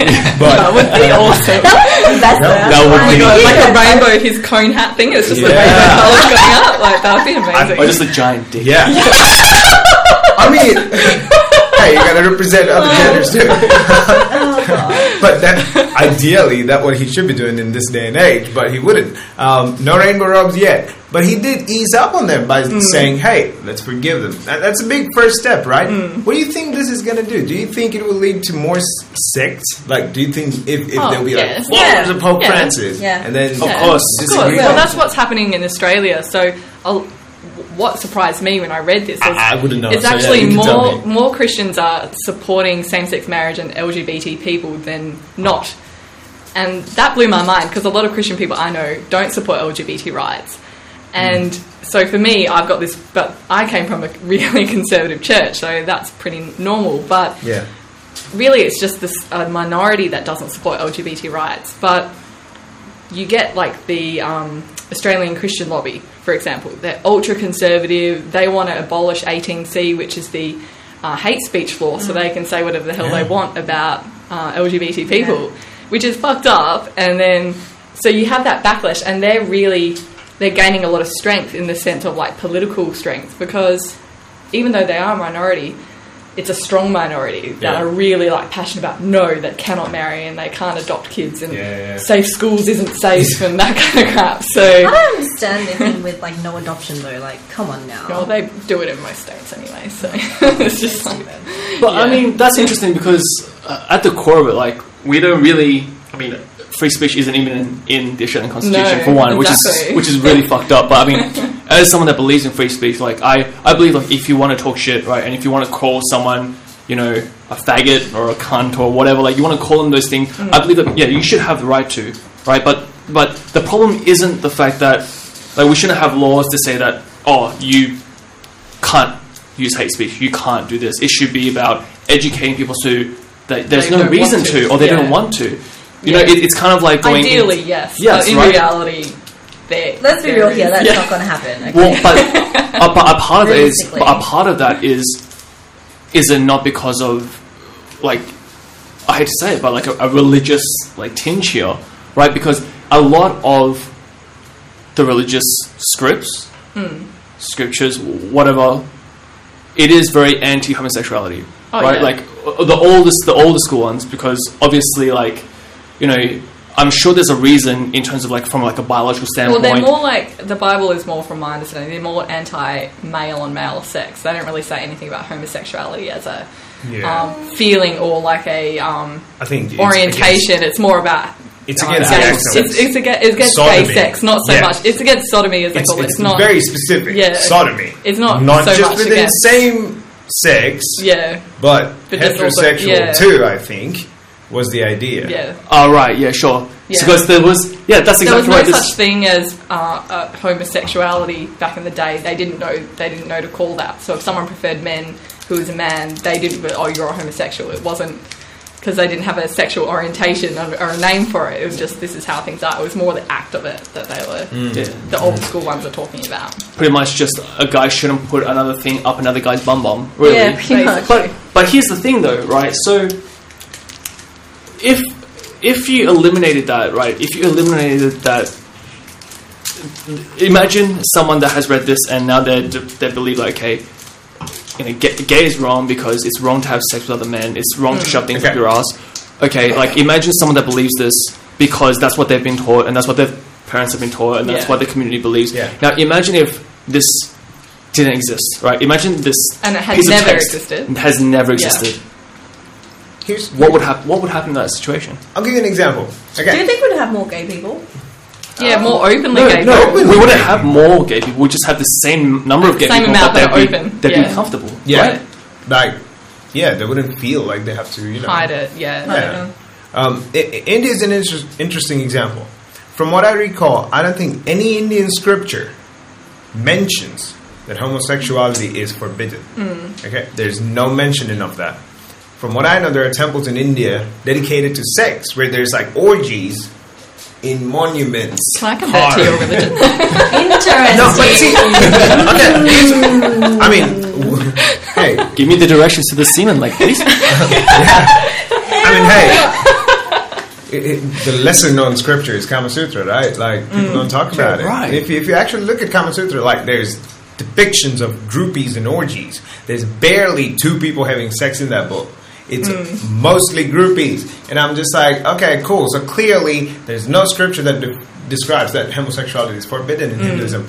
Yet, India still hasn't decriminalized homosexuality. Well, why was it even seen as like a criminal act in the first place? British right? colonization. Yes. Right. Well, Yes. That is true. English We are have- fucked up. British guys are fucked up. I said that We have like these out, but now it's come to a point, and India is very interesting right now because what's happening is there's all these educated young people, millennials, so to say, who sort of are very liberal in their views and who are sort of like very progressive in their views.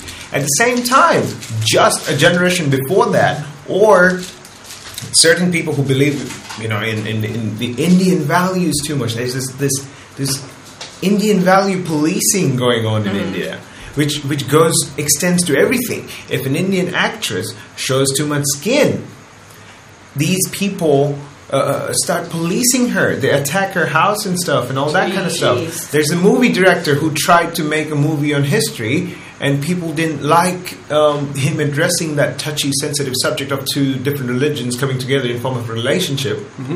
And they sort of assaulted him physically. Wow. So there's all this interesting value policing going on. And it's not just for Hinduism, but for Muslims as well in India. Like, there's all these policing going on. And you ask, okay, what are we violating when we do believe in homosexuality? And they go, oh, it's against the Hindu values. And you're just like, it doesn't say anywhere. Yeah. You know? So it's interesting to see these sort of disagreements coming up within the same country. In the same people who are like, I'm a Hindu too, but I don't have to be that extreme kind of thing. Which sort of goes to show that it's not actually the religion that's bad. Yeah, it's always the people. Yeah, the religion in No, general. it's people pushing into the extremes that. Yeah. that's And they bad. use religion as like an excuse to be able to push it to that Like extreme, that's right? exactly Yeah. what Michelle said. Instead of saying like, well, I'm a massive cunt and I want to punch you for not believing the same thing, it's kind of like, well, I have the right to do this because, you know, Yeah. well, you know, these guys believe it as well. So, Yeah. you know, if they say it's right, then it's perfectly justified. yeah, It's exactly. justified because God Yeah. said so. Like, Yeah. it's taking away personal responsibility. Yeah, like, did he Snapchat you or something? I don't know. No, he came into my dream. Oh, yeah, that's it. Motherfuckers. But, you know, I think having many religions is good, but people pushing their own agendas and people taking extreme forms of religion that's what's not good. And like, I to think. go back to what Meng was saying, like, if these religions never existed, like, you wouldn't have people saying that, you know, calling people homophobic slurs and things like that, because they would never be a slur because they wouldn't have ever been seen as something bad. Yeah. But there would always be other things. So it may not be a homophobic slur, but there would be some sort of slur for someone who's different and they were considered bad, maybe not for a religious reason, maybe for a cultural reason or a demographic reason. There'd always be something. Because that's what people, it's natural, it's another psychology thing, the whole us and them, and to always dehumanize the them. Dehumanize, that's a big point. And I think it's good to have many religions, and we should have many religions. But what we don't need is putting religions on a pedestal. You know, I'm sure every religion started as some sort of a leader doing a good thing. Like I'm sure Jesus was a real human being historically, who did some good things as a leader. Yeah, he was a pretty good guy. Yeah, you know, short little He was a pretty cool guy. short little Jew Arab carpenter. He did well. Little brown dude. Little brown dude. Although he's white now. Apparently. You know he's not white, but his name is Jesus. Like, how many white people do you know named Jesus? Like, no, that's not true. Like, there's like movies about him, like white guys playing him. Like, he was from the Middle East. He spoke Arabic. Are you like, fucking what are you joking? If anything, my friend Abdul should be playing. But like, I think we put it on a pedestal because what they've done is there were these great leaders who probably did some good things and charismatic and brought some hope to that, you know, geopolitical situation. But then I think a number of people sat down and sort of then people got involved because they added divination to it. Yeah, they added divination to it, Yeah. and they made it all magical and airy fairy and you know, I think that's what's dangerous. Putting everything in this world is questioned, apart from religion. Should be, yeah. Apart from religion, no one questions religion. Well, and I do. Well, we do. It's Yeah, people that question religion are the ones that get I mean, shunned. Right. Yeah, That's exactly right. but I think what's dangerous is not having many religions. I think we should have many religions. And I think what's the point of humanity if we are not even diverse? Like, if everything was the same. Yeah, I agree. What do Like we it's putting one religion over another. So, like with Christians, for example, But exactly, yeah. a lot of the people in Australia, well, not a lot, enough though. They're like, oh no, we don't want any Muslims here because they're going to take over our religion with their religion. I'm like, can't we just coexist? That's never You know? going to happen. Exactly. It's like, can we not just coexist? Australia is not a Christian nation; it's just a nation. It's supposed to be, you know, like, why are you putting your religion over someone else's? Like, that's what I don't do anymore. I used to do that. I used to think people who believed in other religions were heathens and terrible people and blah, blah. Like, I believed all that crap. But now I'm just like, I respect their religion and their right to believe their religion and practice their religion. And I don't think it's any less or more legitimate than mine. Yeah. So. I think that's understanding differences and being okay with it. And as long as confirmation bias exists, I don't think that's going to be possible for everyone. You know, there was a very good, and this is just an anecdote, but I think a lot of the hate against other religions and not accepting other religions comes from the fact that we haven't even seen their perspective yet. There was a very good. Yeah. I've saved this video clip where there was this guy who was like a staunch Trump supporter or something, and he was like, no refugees, no Muslims. He was like, you know, your typical redneck, guns, Bibles, barbecues, everything. But and then he had a few Muslim immigrants move next door in his apartment, like at least 3 families. Syrian refugee families moved next door, and they had kids and everything. And he had such a change of heart just playing with those kids, because he was just like, these are normal people. That's the downside to community, is if you're stuck in your community and you don't venture outside of it. Yeah. And it's not easy to venture outside of your community these days, because we have the web and we can talk to people and actively talk to people and with different perspectives. But people are so comfortable in their worldviews, they don't want to change it, because for them, like, this is how I live my life. This is how I do it.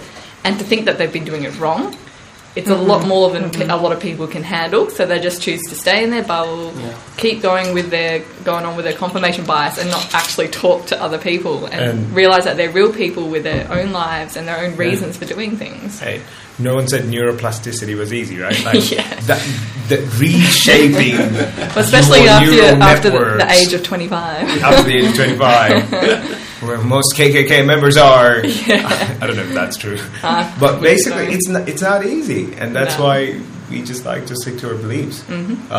So I think many religions should exist, but there should be an effort made. Instead of...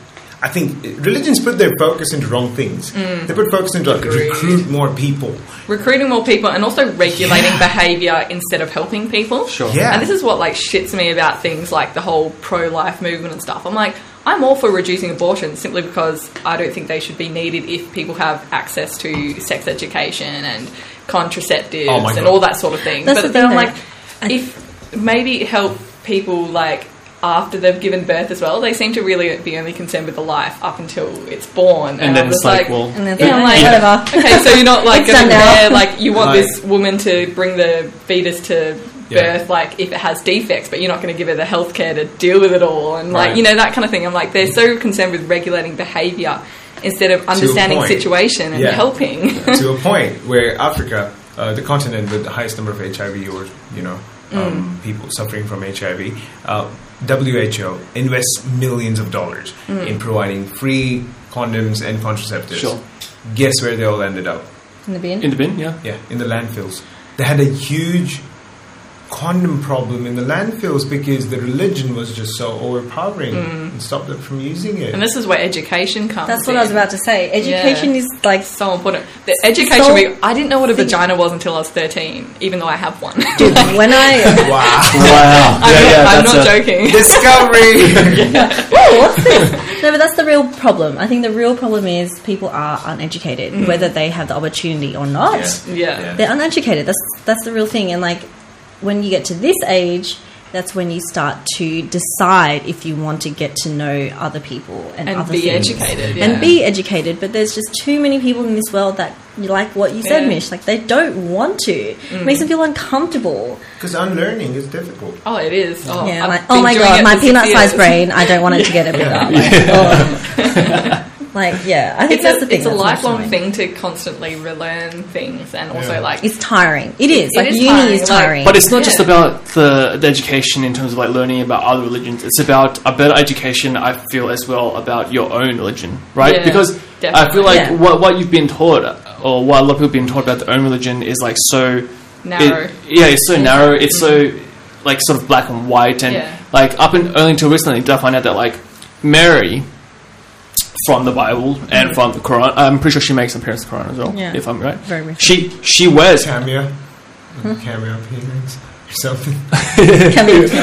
Get started. She wears a hijab, right? And that's also in the Bible as well. that she does wear Yeah, one. there's a lot of similarities. And- People don't realize that. And, Yeah, I know, but this is right? something that no one gets told, Yeah. right? So if you went to someone and you went, hey, how do you feel about hijabs? They'd be like, you know, and they were They shouldn't be fanatic. allowed to wear them. Yeah, and they're fanatic. They'd be like, Yeah. yeah, what the fuck? And you go, well, you know, did you know that Mary? But even still, The in Blessed all, Mother, she in all wore like the it. cultural appearances of her, how she's drawn, and like the nativity scenes and stuff, she has one on. Yeah, like- but people just Yeah, but it looks They just- different to yeah, them. they- They don't associate it It's like as the cognitive same thing. dissonance. Yeah, but- They know what it is, but they just choose not to think about it. It was never a problem until now. You look at a lot of Freaking nuns. Hello. They don't exactly. show their hair. Exactly. It's kind of like the same thing. Not just that. Like go back to 60s or all your retro actresses and stuff. The scarf was a big thing. I think it was a fashion. Yeah, they had it around yeah, the yeah, head. you're right, Sure. you're right. And it was never looked down upon No. then. But if an actress did that now, holy Shit. shit. Like, oh, is she converted? yeah. Yeah, like they're making a It's- big fuss about Lindsay it's- Lohan it's- right now because she's moved to like Dubai. And Who's this, sir? Lindsay Lohan. Okay. Yeah. But she's always saying like, they're like, weird is she a shit. Muslim now? Like, She's what always does doing it fucking something. matter to you? Yeah, like, exactly. let her live her freaking life. A Shit. majority of Dubai's population isn't Muslim and Yeah, 'cause they're are all expats. immigrants. Oh, Yeah, true, they're all yeah. expats. Like, but you pick on one person. Fair enough. Yeah, Dubai's well, not she was a drug lord, so come on now. So yeah, I mean, and that's the problem, isn't it? Like when you have many religions, it does depend on the level of education that you're willing, or that each religion is willing to give to their followers about, number one, their own religion, and number two, about Other about the depth of the other so religions as well. back to that point, actually, Ming. So, like, my sister, she chose to be Muslim. Okay, she's very, very different to me. Her husband converted. Her husband wow. is a Muslim also. They're raising their children like Muslims. And whenever I talk to her, she is always like, because her life story is literally like a fucking fairy tale. I hate it. So jealous of her. But she's been with her husband since she was 16. Wow. He was a Jehovah's Witness. His family was Jehovah's Witness. His parents were, whatever. And then whenever I ask her about it, because she's quite open, she's not like my mum. She's like, you know what, the thing is, we became closer because we explored religion together. Right. And that's when, like you said, Ming, like, it's not only about finding out about other people, it's knowing yourself. Yeah. You know, and her and my brother-in-law really, really focused on that, and they, you know, at the end of the day, that's when they realized, oh, this is what we want to live our life by. But she's not like my parents. She's really like open to other people. She has Jewish friends, Christian friends, like everywhere, you know, like, but she still chooses to live her life that way. And she doesn't, like, at times, yeah, well, when we do discuss things, she doesn't blame my parents for the way that they raised us, because she knows it's more of a cultural thing. Because, Right. like, Indos are just intense as they are, you know? But, yeah, like, it just depends on how you want to educate yourself. Yeah. I think that's the most important Yeah. thing. And I think if you weren't educated by your parents or how you were raised, once you become an adult, it is then up to you. Yeah, it is. To educate yourself. Yeah. And I understand, like, people have different circumstances. So some people can handle that, like, mentally, and some people can't. And I'm, like, aware of that. But mostly I think the responsibility is on you. And if you're going to be yelling out about same-sex marriage can't happen, then you better know why you're saying it. Yeah, You right. know, like, Yeah, if you want to be exactly. getting into that kind of stuff, like, you need to educate yourself on both sides of the fence, or find out Yeah, every because- perspective you can. Otherwise, I'm like, Otherwise, you're not. nah. But they wouldn't, right? Because no one is questioning them. A lot of people do. Yes, but they don't associate themselves with them. A They lot stick- of the good thing about Christianity, which I'm a lot more, I don't know, I give it I'm very harsh on my own religion. I'm more harsh on my own religion Oh, yeah. than any other, Yeah. because I feel like I have no place criticizing other religions when there's so much bullshit going on in my own. But one of the things that I have seen improvement on is that there are lots of communities where they do encourage questioning and they encourage education, and they don't say this is how things have to be. They're very open about it, and the people who are homophobic in their views, they do get pushback within their community. But then the problem is, churches like my old church, what they would then do was they would isolate themselves from those other churches. So even within their own religion and even within their own denomination, sometimes churches will not associate with churches that have more progressive views if they're very conservative. I've seen that happen as well. The sect that used to run the chain of schools that our school was a part of, there was a disagreement between two of them, and 2 factions were formed within a matter of a year. Wow. By the way, this sect or this organization that runs the school date back at least 70 years. Jesus. 70 years they've been good, and it took them one disagreement to... And what was the disagreement about? I think it was a matter of... okay, this is where it gets interesting, because the disagreement actually stemmed from financial things. Okay. One of the trustees, or the biggest donators of the fund, didn't agree with something from the other... the people who were disagreeing. And that led to a faction being formed between all of them.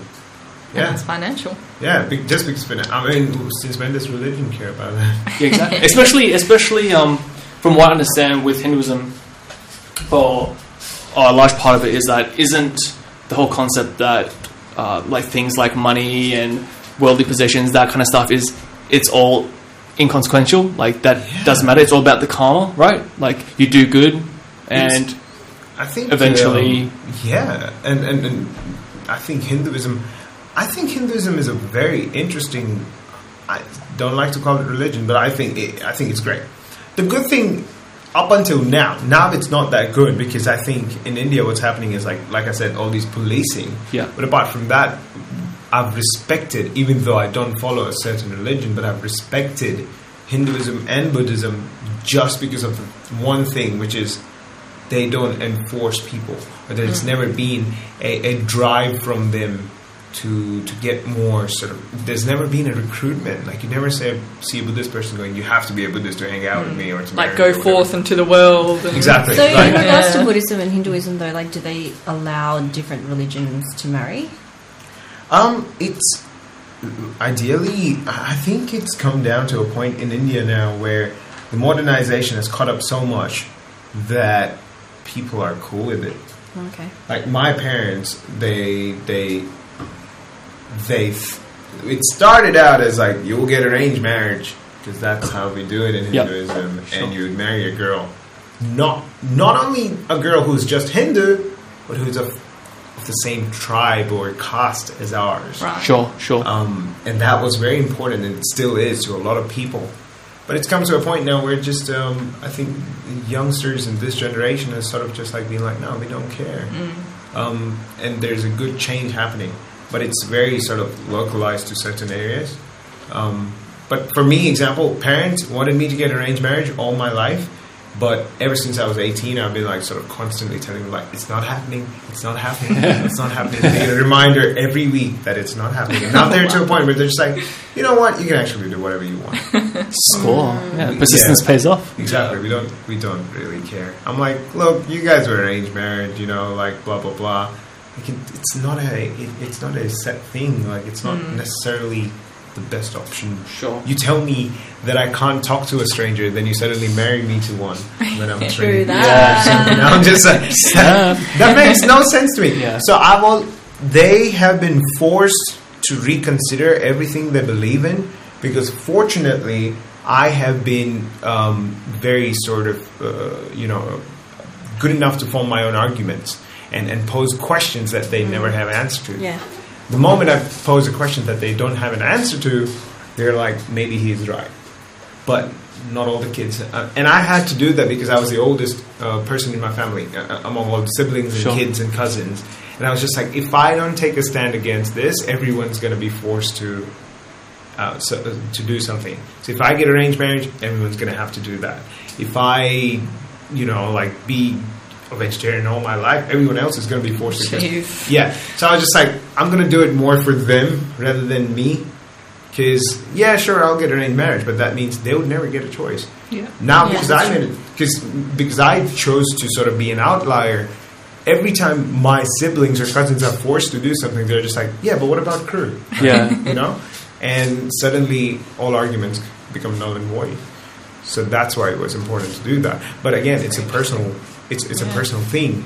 You know, not all families are cool with it. Yeah. I was like, what's the worst that can happen? You will cut me off. You will disown me. Like, I wouldn't get your wealth or whatever. Yeah. I was like, it's not even that much. My dad's like, it is a lot. And I was like, no, it's not. I think I think I can make more on my own. Like, I don't need your money. So that was like the biggest fear, right? Like, they will disown you if you don't listen to them. And I'm just like, I'm not afraid of it. Yeah. So as soon as you take away the fear, then it becomes like, it's a level playing field, right? Yeah. I think not being afraid it will be a big thing in terms of being progressive in religion as well. Definitely. Like, it takes a lot of people to risk being disowned by their communities and their families to it's not easy affect change. It's not easy being an outlier, and you know that because you chose to disagree with your family and stuff. It was Fortunately, easy. they followed. Yeah, lucky for you. Like a lot of my friends don't have that privilege of their parents reconsidering based on conversations. Like, they were like Renata's parents, they just don't even want to talk about it. Don't want to hear about it. That's the problem, I guess, with my family, hey? Yeah. Because I'm still in, like, this weird, in the middle. Like, they can see it happening, but they're just not going to accept it. Muslim limbo. It's like that with, like, pretty much all my friends. Yeah, I am in Muslim limbo, and, like, the thing... Limdo. The thing with my family, though, is that, like, my siblings did choose to be Muslims, and my brother is intense. Right. You know, like, Do you think if they would have, set a strong foot to start with? Well, in all honesty, though, like, my sister always jokes about how I've got it so easy because she fought my battles for me, in a sense where she always questioned my parents and all this stuff. But when you consider that, it's not really, like, viable because my age gap is humongous, and I think they just got to the age where it's like, fucking, I don't give a shit. Like, just do what you want, you know. That's how they are now. But yeah, I don't know what my life would be like if I just turned around and was like, bye, Felicia. Yeah. You know, I don't think I would have it as. I think it does help to have someone pave the way. And you know what, Prue, is like, they probably respect you more because you're a guy. I'm a freaking chick. If I go out and, like, move out or whatever, do whatever I want, they're going to be like, don't come back. Yeah. Look, know? I mean, if very I was different. a girl... Like, the gender really changes things. Trust me. It really does. I don't know. It does. Don't give me that shit. It really it's already ingrained in society. No, don't. But, okay, here's the thing. My sister, I can respect her for standing up for herself every time in front of my parents. But it is true. She gets her confidence because she knows that I support her. Exactly. So it is true. If she was the one, if you hadn't paved the way and she tried to go off on her own and do her own thing, would it have been easier for her, or would it have been harder? So much harder for her. I'll give you an example. If I didn't voice out my sister, who is 18, turning 19, she's had about 3 or 4 arranged marriage proposals. Oh, jeez. My parents almost got her married a lot of times. Like, they were just like, oh, and I'm just like, here's what's going to happen. Wow. You're going to listen to her, and if she says no, you don't marry her to anyone. And they're just like, yeah, but, like, why? But here's the thing. What I've done, again, okay, my family is actually scared of me. So I use that fear-mongering to drive my own agenda as well. I was just like, okay, you gonna force her to marry someone? I'll sort of come back and, like, you know, like, because I've got shit on all of them. How did it come from? Do you want religion or no religion? To my family fear me. I am God. No, it's just like, no, because look, I had to resort to this because I was just like, gotta make sure that my 19-year-old sister doesn't get married to some guy in Dubai. So if she had tried to do that herself and you weren't there to step in, would she have been forced to be married? But that's what I mean. Like, Okay. I And that's don't what we're talking have about, support. like- My older brother I is know. not like you. My older brother literally sends me things like, fear Allah, otherwise this is gonna happen. I'm like, can you fuck off? I'm just trying to live my fucking life here. I don't even live in Perth. He's sending messages like, this is what hell looks like. I'm like, fuck. Just let me breathe. That's just the map of Rockingham. What are you talking about? You know what I mean? They're like, it is. It comes down to your support system. And at the end of the day, like, my sister will always love me, and, you know, but she will always disagree with me. Yeah. My brother I is think not. supportive of my Yeah. non-religious beliefs. He's constantly like, Yeah. before you go on your exam, make sure you do this surah. It'll give you so much, like, you'll do really well. Like, Allah will support you. I'm like, can you fuck off? Like, look, if I fail, it's because I didn't fucking study. All right? Like, Yeah, exactly. Consequences. Natural consequences. Natural consequences, that's I it. didn't do accounting 101. Like, come on. Jesus. No, I think it's true. Like, but I've been using this fear mongering to the advantage because I'm like, otherwise the religion gets pushed to the extreme on kids, which shouldn't happen. To a Yep. point where FaceTime calls between me and my family are now called the Court of Crenal. No way. Yep, That's amazing, actually. Yep. So my sister goes. My sister would tell my parents like, "Oh, do you want to stop me from doing that? He's coming online at 8 p.m. We'll talk about it." And I was just like, "All right, what's up?" And then I sit them down and I feel like I'm the head of the family, and I Oh, go, that's amazing. "Why don't you be a better parent by doing this? Why don't you be a better parent?" by Oh, doing damn. this?" Yeah, but someone had to do it, right? Like otherwise, religion agendas get pushed. Yep. Yeah. The funny thing is, the thing that interests me about, I don't know how it is with Hinduism or Islam, but Yeah. Christianity and all the different denominations, they're generally based around a central premise of Jesus is the Messiah. He came to earth, died for our sins, so we could access heaven. Because before, in the Old Testament, they had to do all these rituals and stuff like that in order to cleanse themselves of their sin. And that's what Jesus came to do. He shed his blood on the cross. And so we didn't have to do all those rituals like killing calf and all that kind of stuff. Again, all we had to do was accept his It's grace. so weird because Islam Yeah. too does that. We have Yeah. a month dedicated to killing calves, Yeah, like to killing so lambs. the whole purpose of Jesus was we don't have to do that anymore. Yeah, even butter. Yeah, we don't have to, like, the whole purpose of Jesus being the whole, like, center of our religion is that we don't have to do all those things anymore.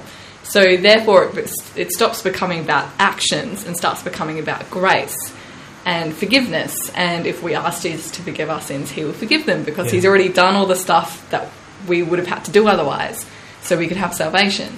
So the thing that shits me about Christianity is, like, at least the modern way it's manifested is that it's become all about actions. And I'm like, isn't this the opposite of the whole purpose of what Jesus did, where our actions become so important that it is the difference between going to heaven and hell? But isn't that why Jesus died for us? So We could do whatever we want.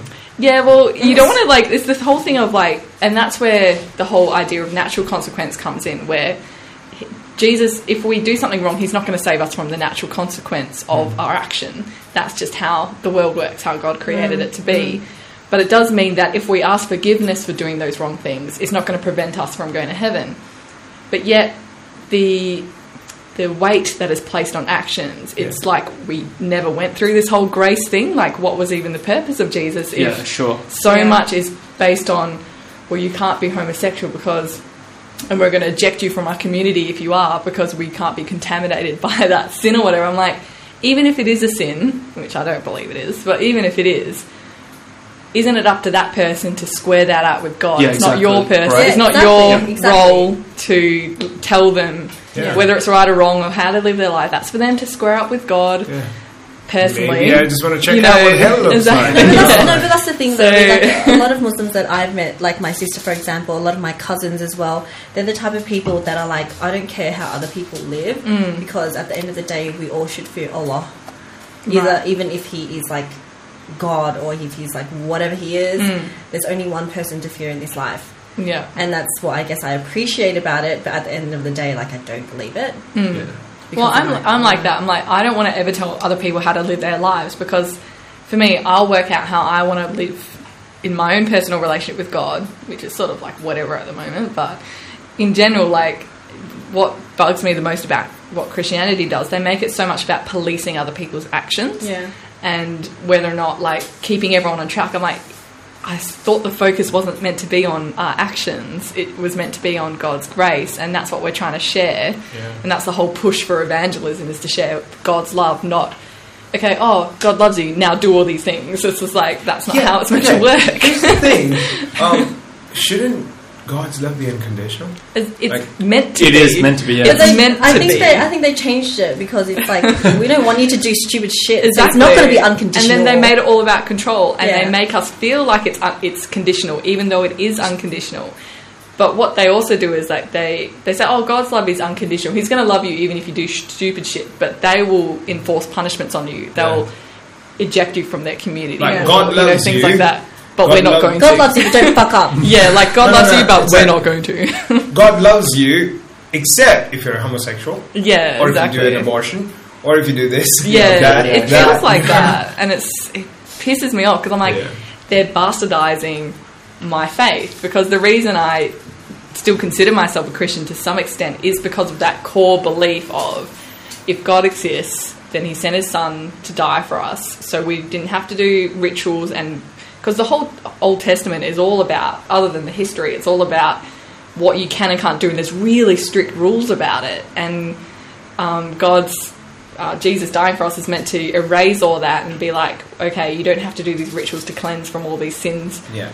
And there's a whole big list of them. So yeah, it just bugs me, because I'm like, this is not what my faith it's supposed to be. And that's why I kind of moved away from that fundamentalist policing other people's actions and making God's love conditional, or at least making his salvation conditional. It's interesting because people pick and choose like what's convenient Yeah. for them. Oh, Like, yeah. hating gays is okay, but we'll eat But oysters. divorce is fine. Oh, and we'll eat oysters. Divorce is yeah, fine. exactly. Yeah, stuff like that. because in the Bible, like you're meant Wear to synthetic stone. fabrics. You're meant to like stone someone who's, and also like what's really fucked up. They have really fucked up laws. Like if a man raped a woman, then she would be forced to marry him. Otherwise, she'd be put to death or something like that. But That because is disturbing. because she was only property, and the problem with rape wasn't that she was raped; it was that this guy had messed up this man's property, who was her father, because he owned the woman legally. So it's all fucked up. I'm like, this is what we got rid of. So why are you trying to put it back? So messed Yeah, up. like it was really like, it's really messed up. So yeah, the Bible, like, it's one of the most fucked up texts. Like some of the things, like, and even like the armies that God did, like, you know, the whole like Moses thing with the Exodus of Egypt and the 10 plagues and stuff. Yeah. Have you even like considered the plagues? Like he went and sent his angel of death to kill all the firstborns of all the Egyptians. I'm That's like, pretty shitty thing to do. major.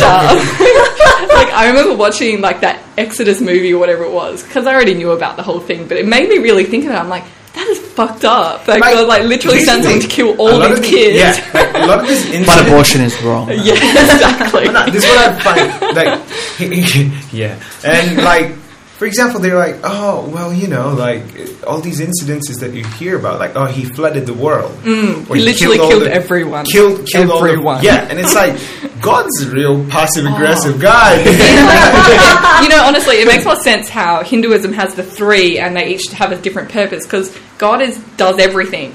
He's meant to be both forgiving and loving, and yet he will literally Punishing. murder the whole world and start over if he doesn't like how things have turned out. And you're sort of just like, Jesus, like, how am I supposed to reconcile these Yeah. two things in my head of this really vengeful God Yeah. and the loving one? That's like, how are they the same? Yeah. And we're meant to just like be able to fit that in our head, and it just doesn't seem to work. Okay, I like this contrast. Like you said, you know, can't have abortion and stuff. These conventional American people who have sort of like taken it upon themselves to like Yeah. protect Christianity. They go, every life is important. You know, like no abortion. Except for gay lives. No, they no, can no, just no. go kill No, themselves. they're like- What if the What? kids that they didn't abort ended up gay? Then what? That's on you, bitch. Exactly. No, no, it's even more interesting because they're like usually the people who are opposing abortion stuff, the conventional minded people, they're also the ones who want like gun laws and stuff. They so- want gun laws. Yes. They don't want So- welfare. They don't want universal health care. And you're like, So basically- what do you want? Every life, Are you a woman? Tell me what you want. Help! What do you want to eat? Just tell me. It's not that simple. chicken nuggets, always chicken nuggets. burritos. But it's like every life is important unless it's on my property and then I can shoot you with my assault rifle. You It's know? just like, unless it's black, and then Unless it it's can, black, and then yeah. the police can shoot them. It's fine. Oh, Yeah, we have a task force taking care of that. Oh, Jesus.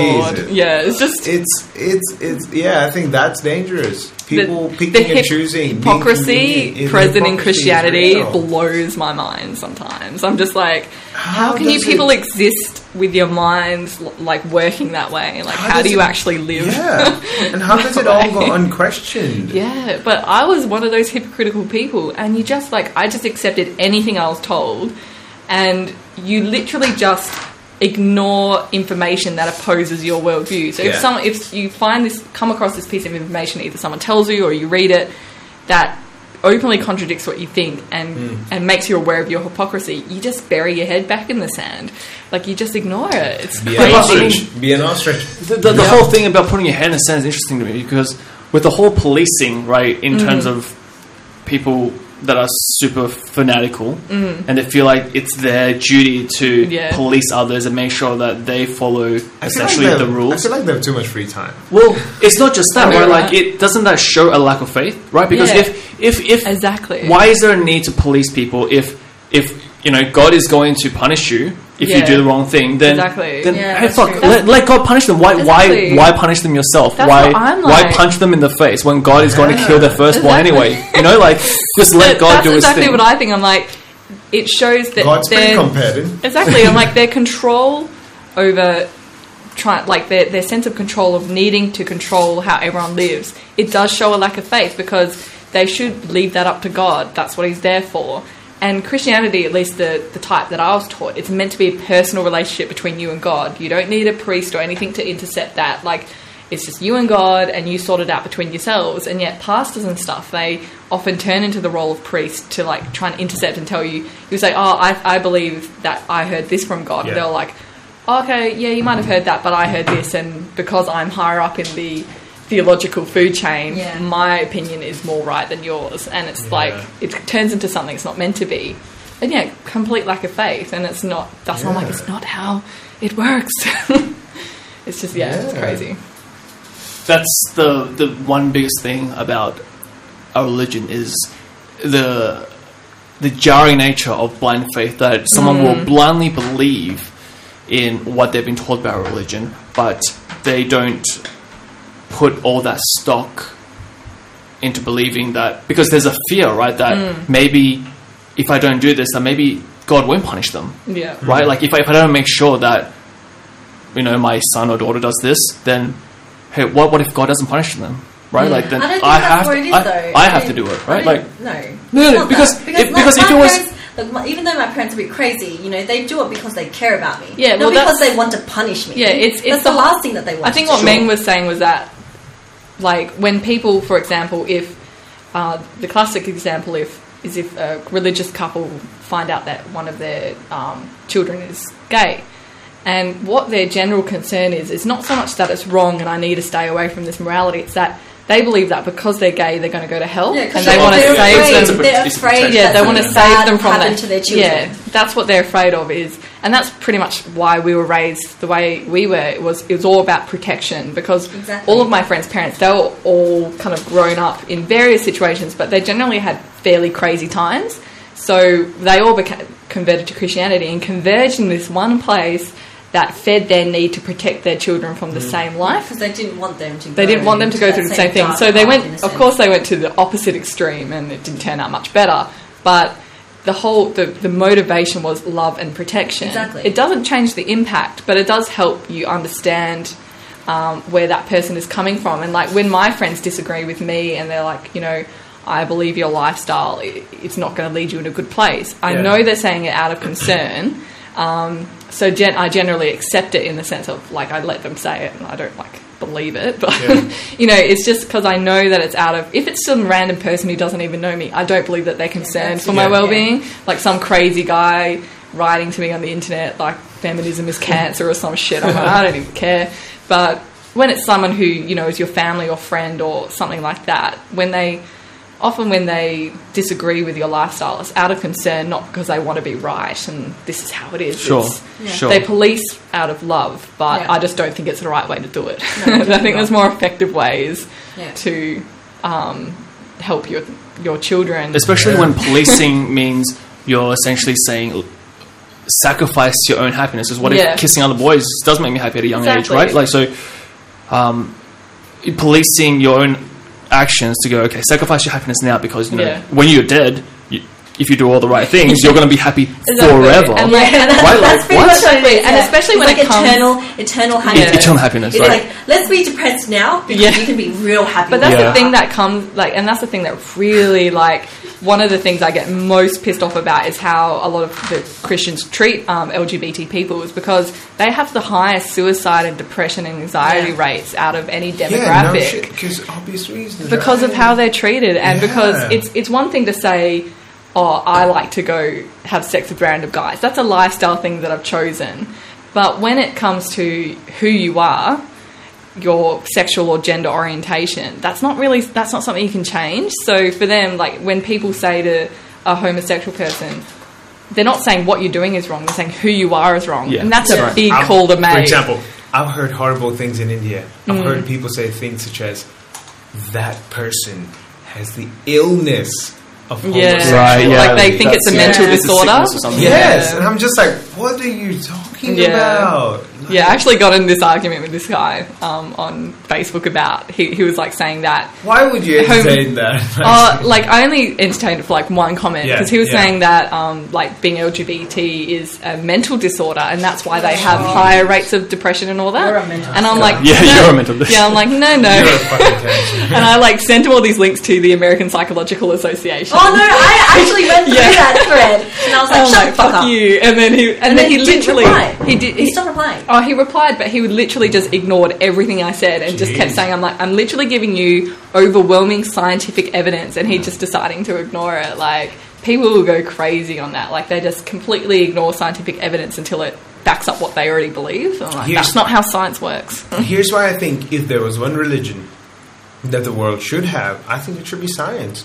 Yeah, And I agree. the reason behind that is not only science progressing the world and religion is holding it back, because science should be the only religion, because it's the only belief system or whatever you may call It's based it. on fact. It's Not just that, but it's the only explainable. one that admits when it's wrong. Yeah, it admits when goes- it's wrong. It encourages questioning. Yes. It's based upon questioning. It can't go Exactly. anywhere if you don't question. The only Right. thing is, you do need things like the Nuremberg codes and stuff like that. Otherwise, you get like the fucked up Nazi experiments and stuff. But Well, as long as there's yeah. regulation, science is,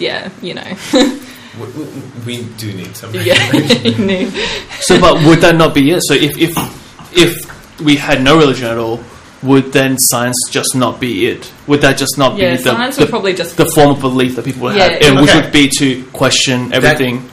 Here's the thing. All the time. That's interesting, because in the previous history as we know it, the biggest funding has come due to either military or religion, and that has led to scientific developments. yeah. And it's kind of like it's a conundrum that you can't really resolve. If we had the world believing in science from the very beginning, it would be great. Sure. But there have been instances in the past where sort of, a culture is defined by its religion, and then that culture or that particular settlement or civilization has contributed to science. Like it's a cycle. Yeah, the Arabic contribution to math, geometry, Yeah. and a lot of scientific advancements is important. But then that whole culture was shaped by a single religion. Yeah, and I also think that if religion didn't exist, something else would take its place, because science can't happen without money to fund it. Yeah. And I think like capitalism would be, that Yeah. could be the, Yeah. the religion in a sense. This Oh, is right, what everyone sure. I want wants. to live And in that's a world like that. exactly, Yeah. and that's corrupt anyway. Like, Because I feel like what about? sorry. Okay. There you go. Oh no, I feel like with religion, like even though you might suggest that science should be the one religion if we only had one, from my point of view, religion is based upon faith. Yeah, You know, it's it not gives fact. people hope. Well, yeah. You know, that's how I see it. Maybe that's just an optimistic thing. Yep. Yeah, it is based even though upon I'm not, faith. even though I'm Yeah. not religious, like I can totally see why. Like I've Yeah. heard stories about, she's not an ex-family member, she's still a family member, but she was a Muslim, and apparently she had this dream, and Jesus came into it, and was like, because her daughter was sick, and it was like, if you convert into Catholicism, your daughter will be saved. Literally, this came out of her mouth. and she converted straight away, and her daughter got better. Like, there's instances where That's it's like, interesting. Okay, where? I don't There's know. Look, okay. I'm this wondering is about it. the cause and effect of that. It's a bit like the It's not swimmer that- syndrome. Is it It's not correlation that or causation? it's not that like I fully believe that, but it's just like that's why people believe in Yeah. religion, because you come into this point in your life where you just feel so dark and sad, and it sort of lifts you up. Yeah, look, Yeah. it's a little bit like Like if you're reading constantly your questioning things, like you'll just get into this freaking hole of like, what's the meaning of life? I'll never fucking know. Well, you can't know anyway, even Exactly. with No, religion. that's true. But it's a bit like reading your horoscope, right? Like you read Oh it, my and God, it's I love that ambiguous. shit. Yeah, dude, I do it all Literally the time. every daily horoscope. Ooh, who's gonna be the love of my life today? But you read it and you sort of and then you perceive things selectively because you've just read something and Yeah. you have this ingrained belief. It's vague on purpose. It's Yeah. vague on purpose, Yeah. and you know it's a bit like what's that term? They use it in treatments. Oh, I can't remember it now. Holy shit! It's like, is it because of the treatment or is it because? Oh, the cause and Oh. effect. So it's sort of like no, there's another there's another yeah, term. there's a name for it. Are you talking about the diagnosis? No. It's like it's like I can picture it in my head. It's like a ball, and he like rolls down the hill. Right. The This is hell. You mean like a annoying. placebo? Yes. It's like a ball and it rolls down a hill. Yeah, when you believe it, it happens. Yeah, sure, Yeah, sure, yeah, yeah. yeah. That's Yeah. exactly it. Because you know that's the thing, right? It's because in terms of like that example where your family friend went, okay, I had that dream, and then I converted, and her daughter got better. At that point in time, it's because she followed that path. But if she had stopped and went, okay, wait, let's test this. Yeah, I believe that my daughter. No. I believe that my was it daughter. Yeah, her daughter. I believe my daughter will get better if I flip a coin and it lands on heads. She could have done that. okay. But then what happens in that situation, Well, right? that's- Like that would if you flip the head and it lands on heads and she gets better, then what? This coin now becomes your deity? Like It's just, how the it's fuck? just, it's just like my dream was bullshit. That's how they'll justify it. You know what's interesting to me is that, as Meng was saying that example, that's like how OCD works, is you have this obsessive compulsion where Yeah, you dude. think, if I do these things, this won't happen. And it's a compulsion because if I switch my light 3 times, the electrical circuits in the house won't spark and cause a fire. Like, that's how it works. So I'm not saying that it's the same thing, but I was just like, that just was really interesting to me. I'm like, if you base everything on, if I do this, then this will happen, without having any proof of not testing Yeah. it. And when you work with someone who has OCD, that's what you have to do, is you have to expose them to the situation, saying, okay, let's not do it and see what happens. Yes, And I think it works. yeah, and so that's what you'd kind of have to do in a situation like that. Yeah. I mean, you wouldn't want to risk it with like your daughter's life or something, but maybe if the stakes weren't so high, you're like, okay, I got that dream, but what if I don't do anything? What if I just stay Muslim? And then what if she lived? You don't know. It's not really, it's hard to tell. Malcolm Gladwell, in his book David and Goliath, mentions this very good thing, which is basically like, once you have faced the consequence, you are not afraid of it anymore. Yeah, well, that's It's like, kinda like that's you the risk- basis of like Yeah. exposure therapy with anxiety and Yeah. things like For example, I've had 3, close to 4 near-death experiences, and my mother thinks that it's her prayers that have kept me alive. So people just believe what they want to believe Yeah. in. Yeah.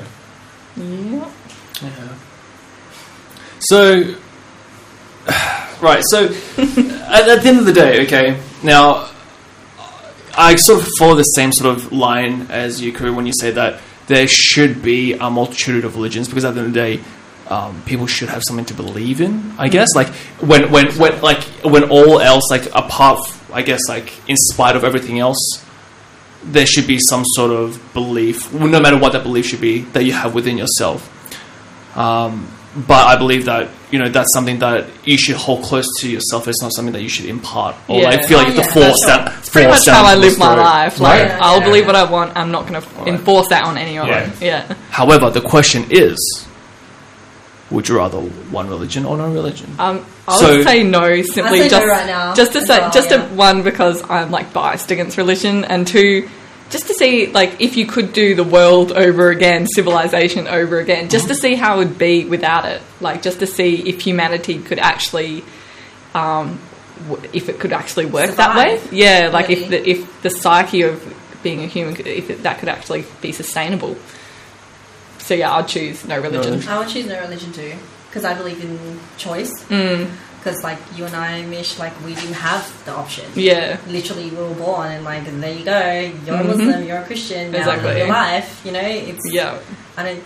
Like, I wouldn't want to be born in a world saying everyone's Muslim and this is how it is, and be like, what? So I don't get a choice? Like, what's the other option? There are no other options. That's like, I wouldn't like that. You want choice. You want to be able to make your own decisions, and you want to explore other things. Like, I feel sorry for the people that don't get to live their lives that way. So I would go with no religion, just so people would be able to do what they want to. Even if it's bad, I think the majority of people know what's bad and what's good. Yeah, exactly. So I'd go with no religion too.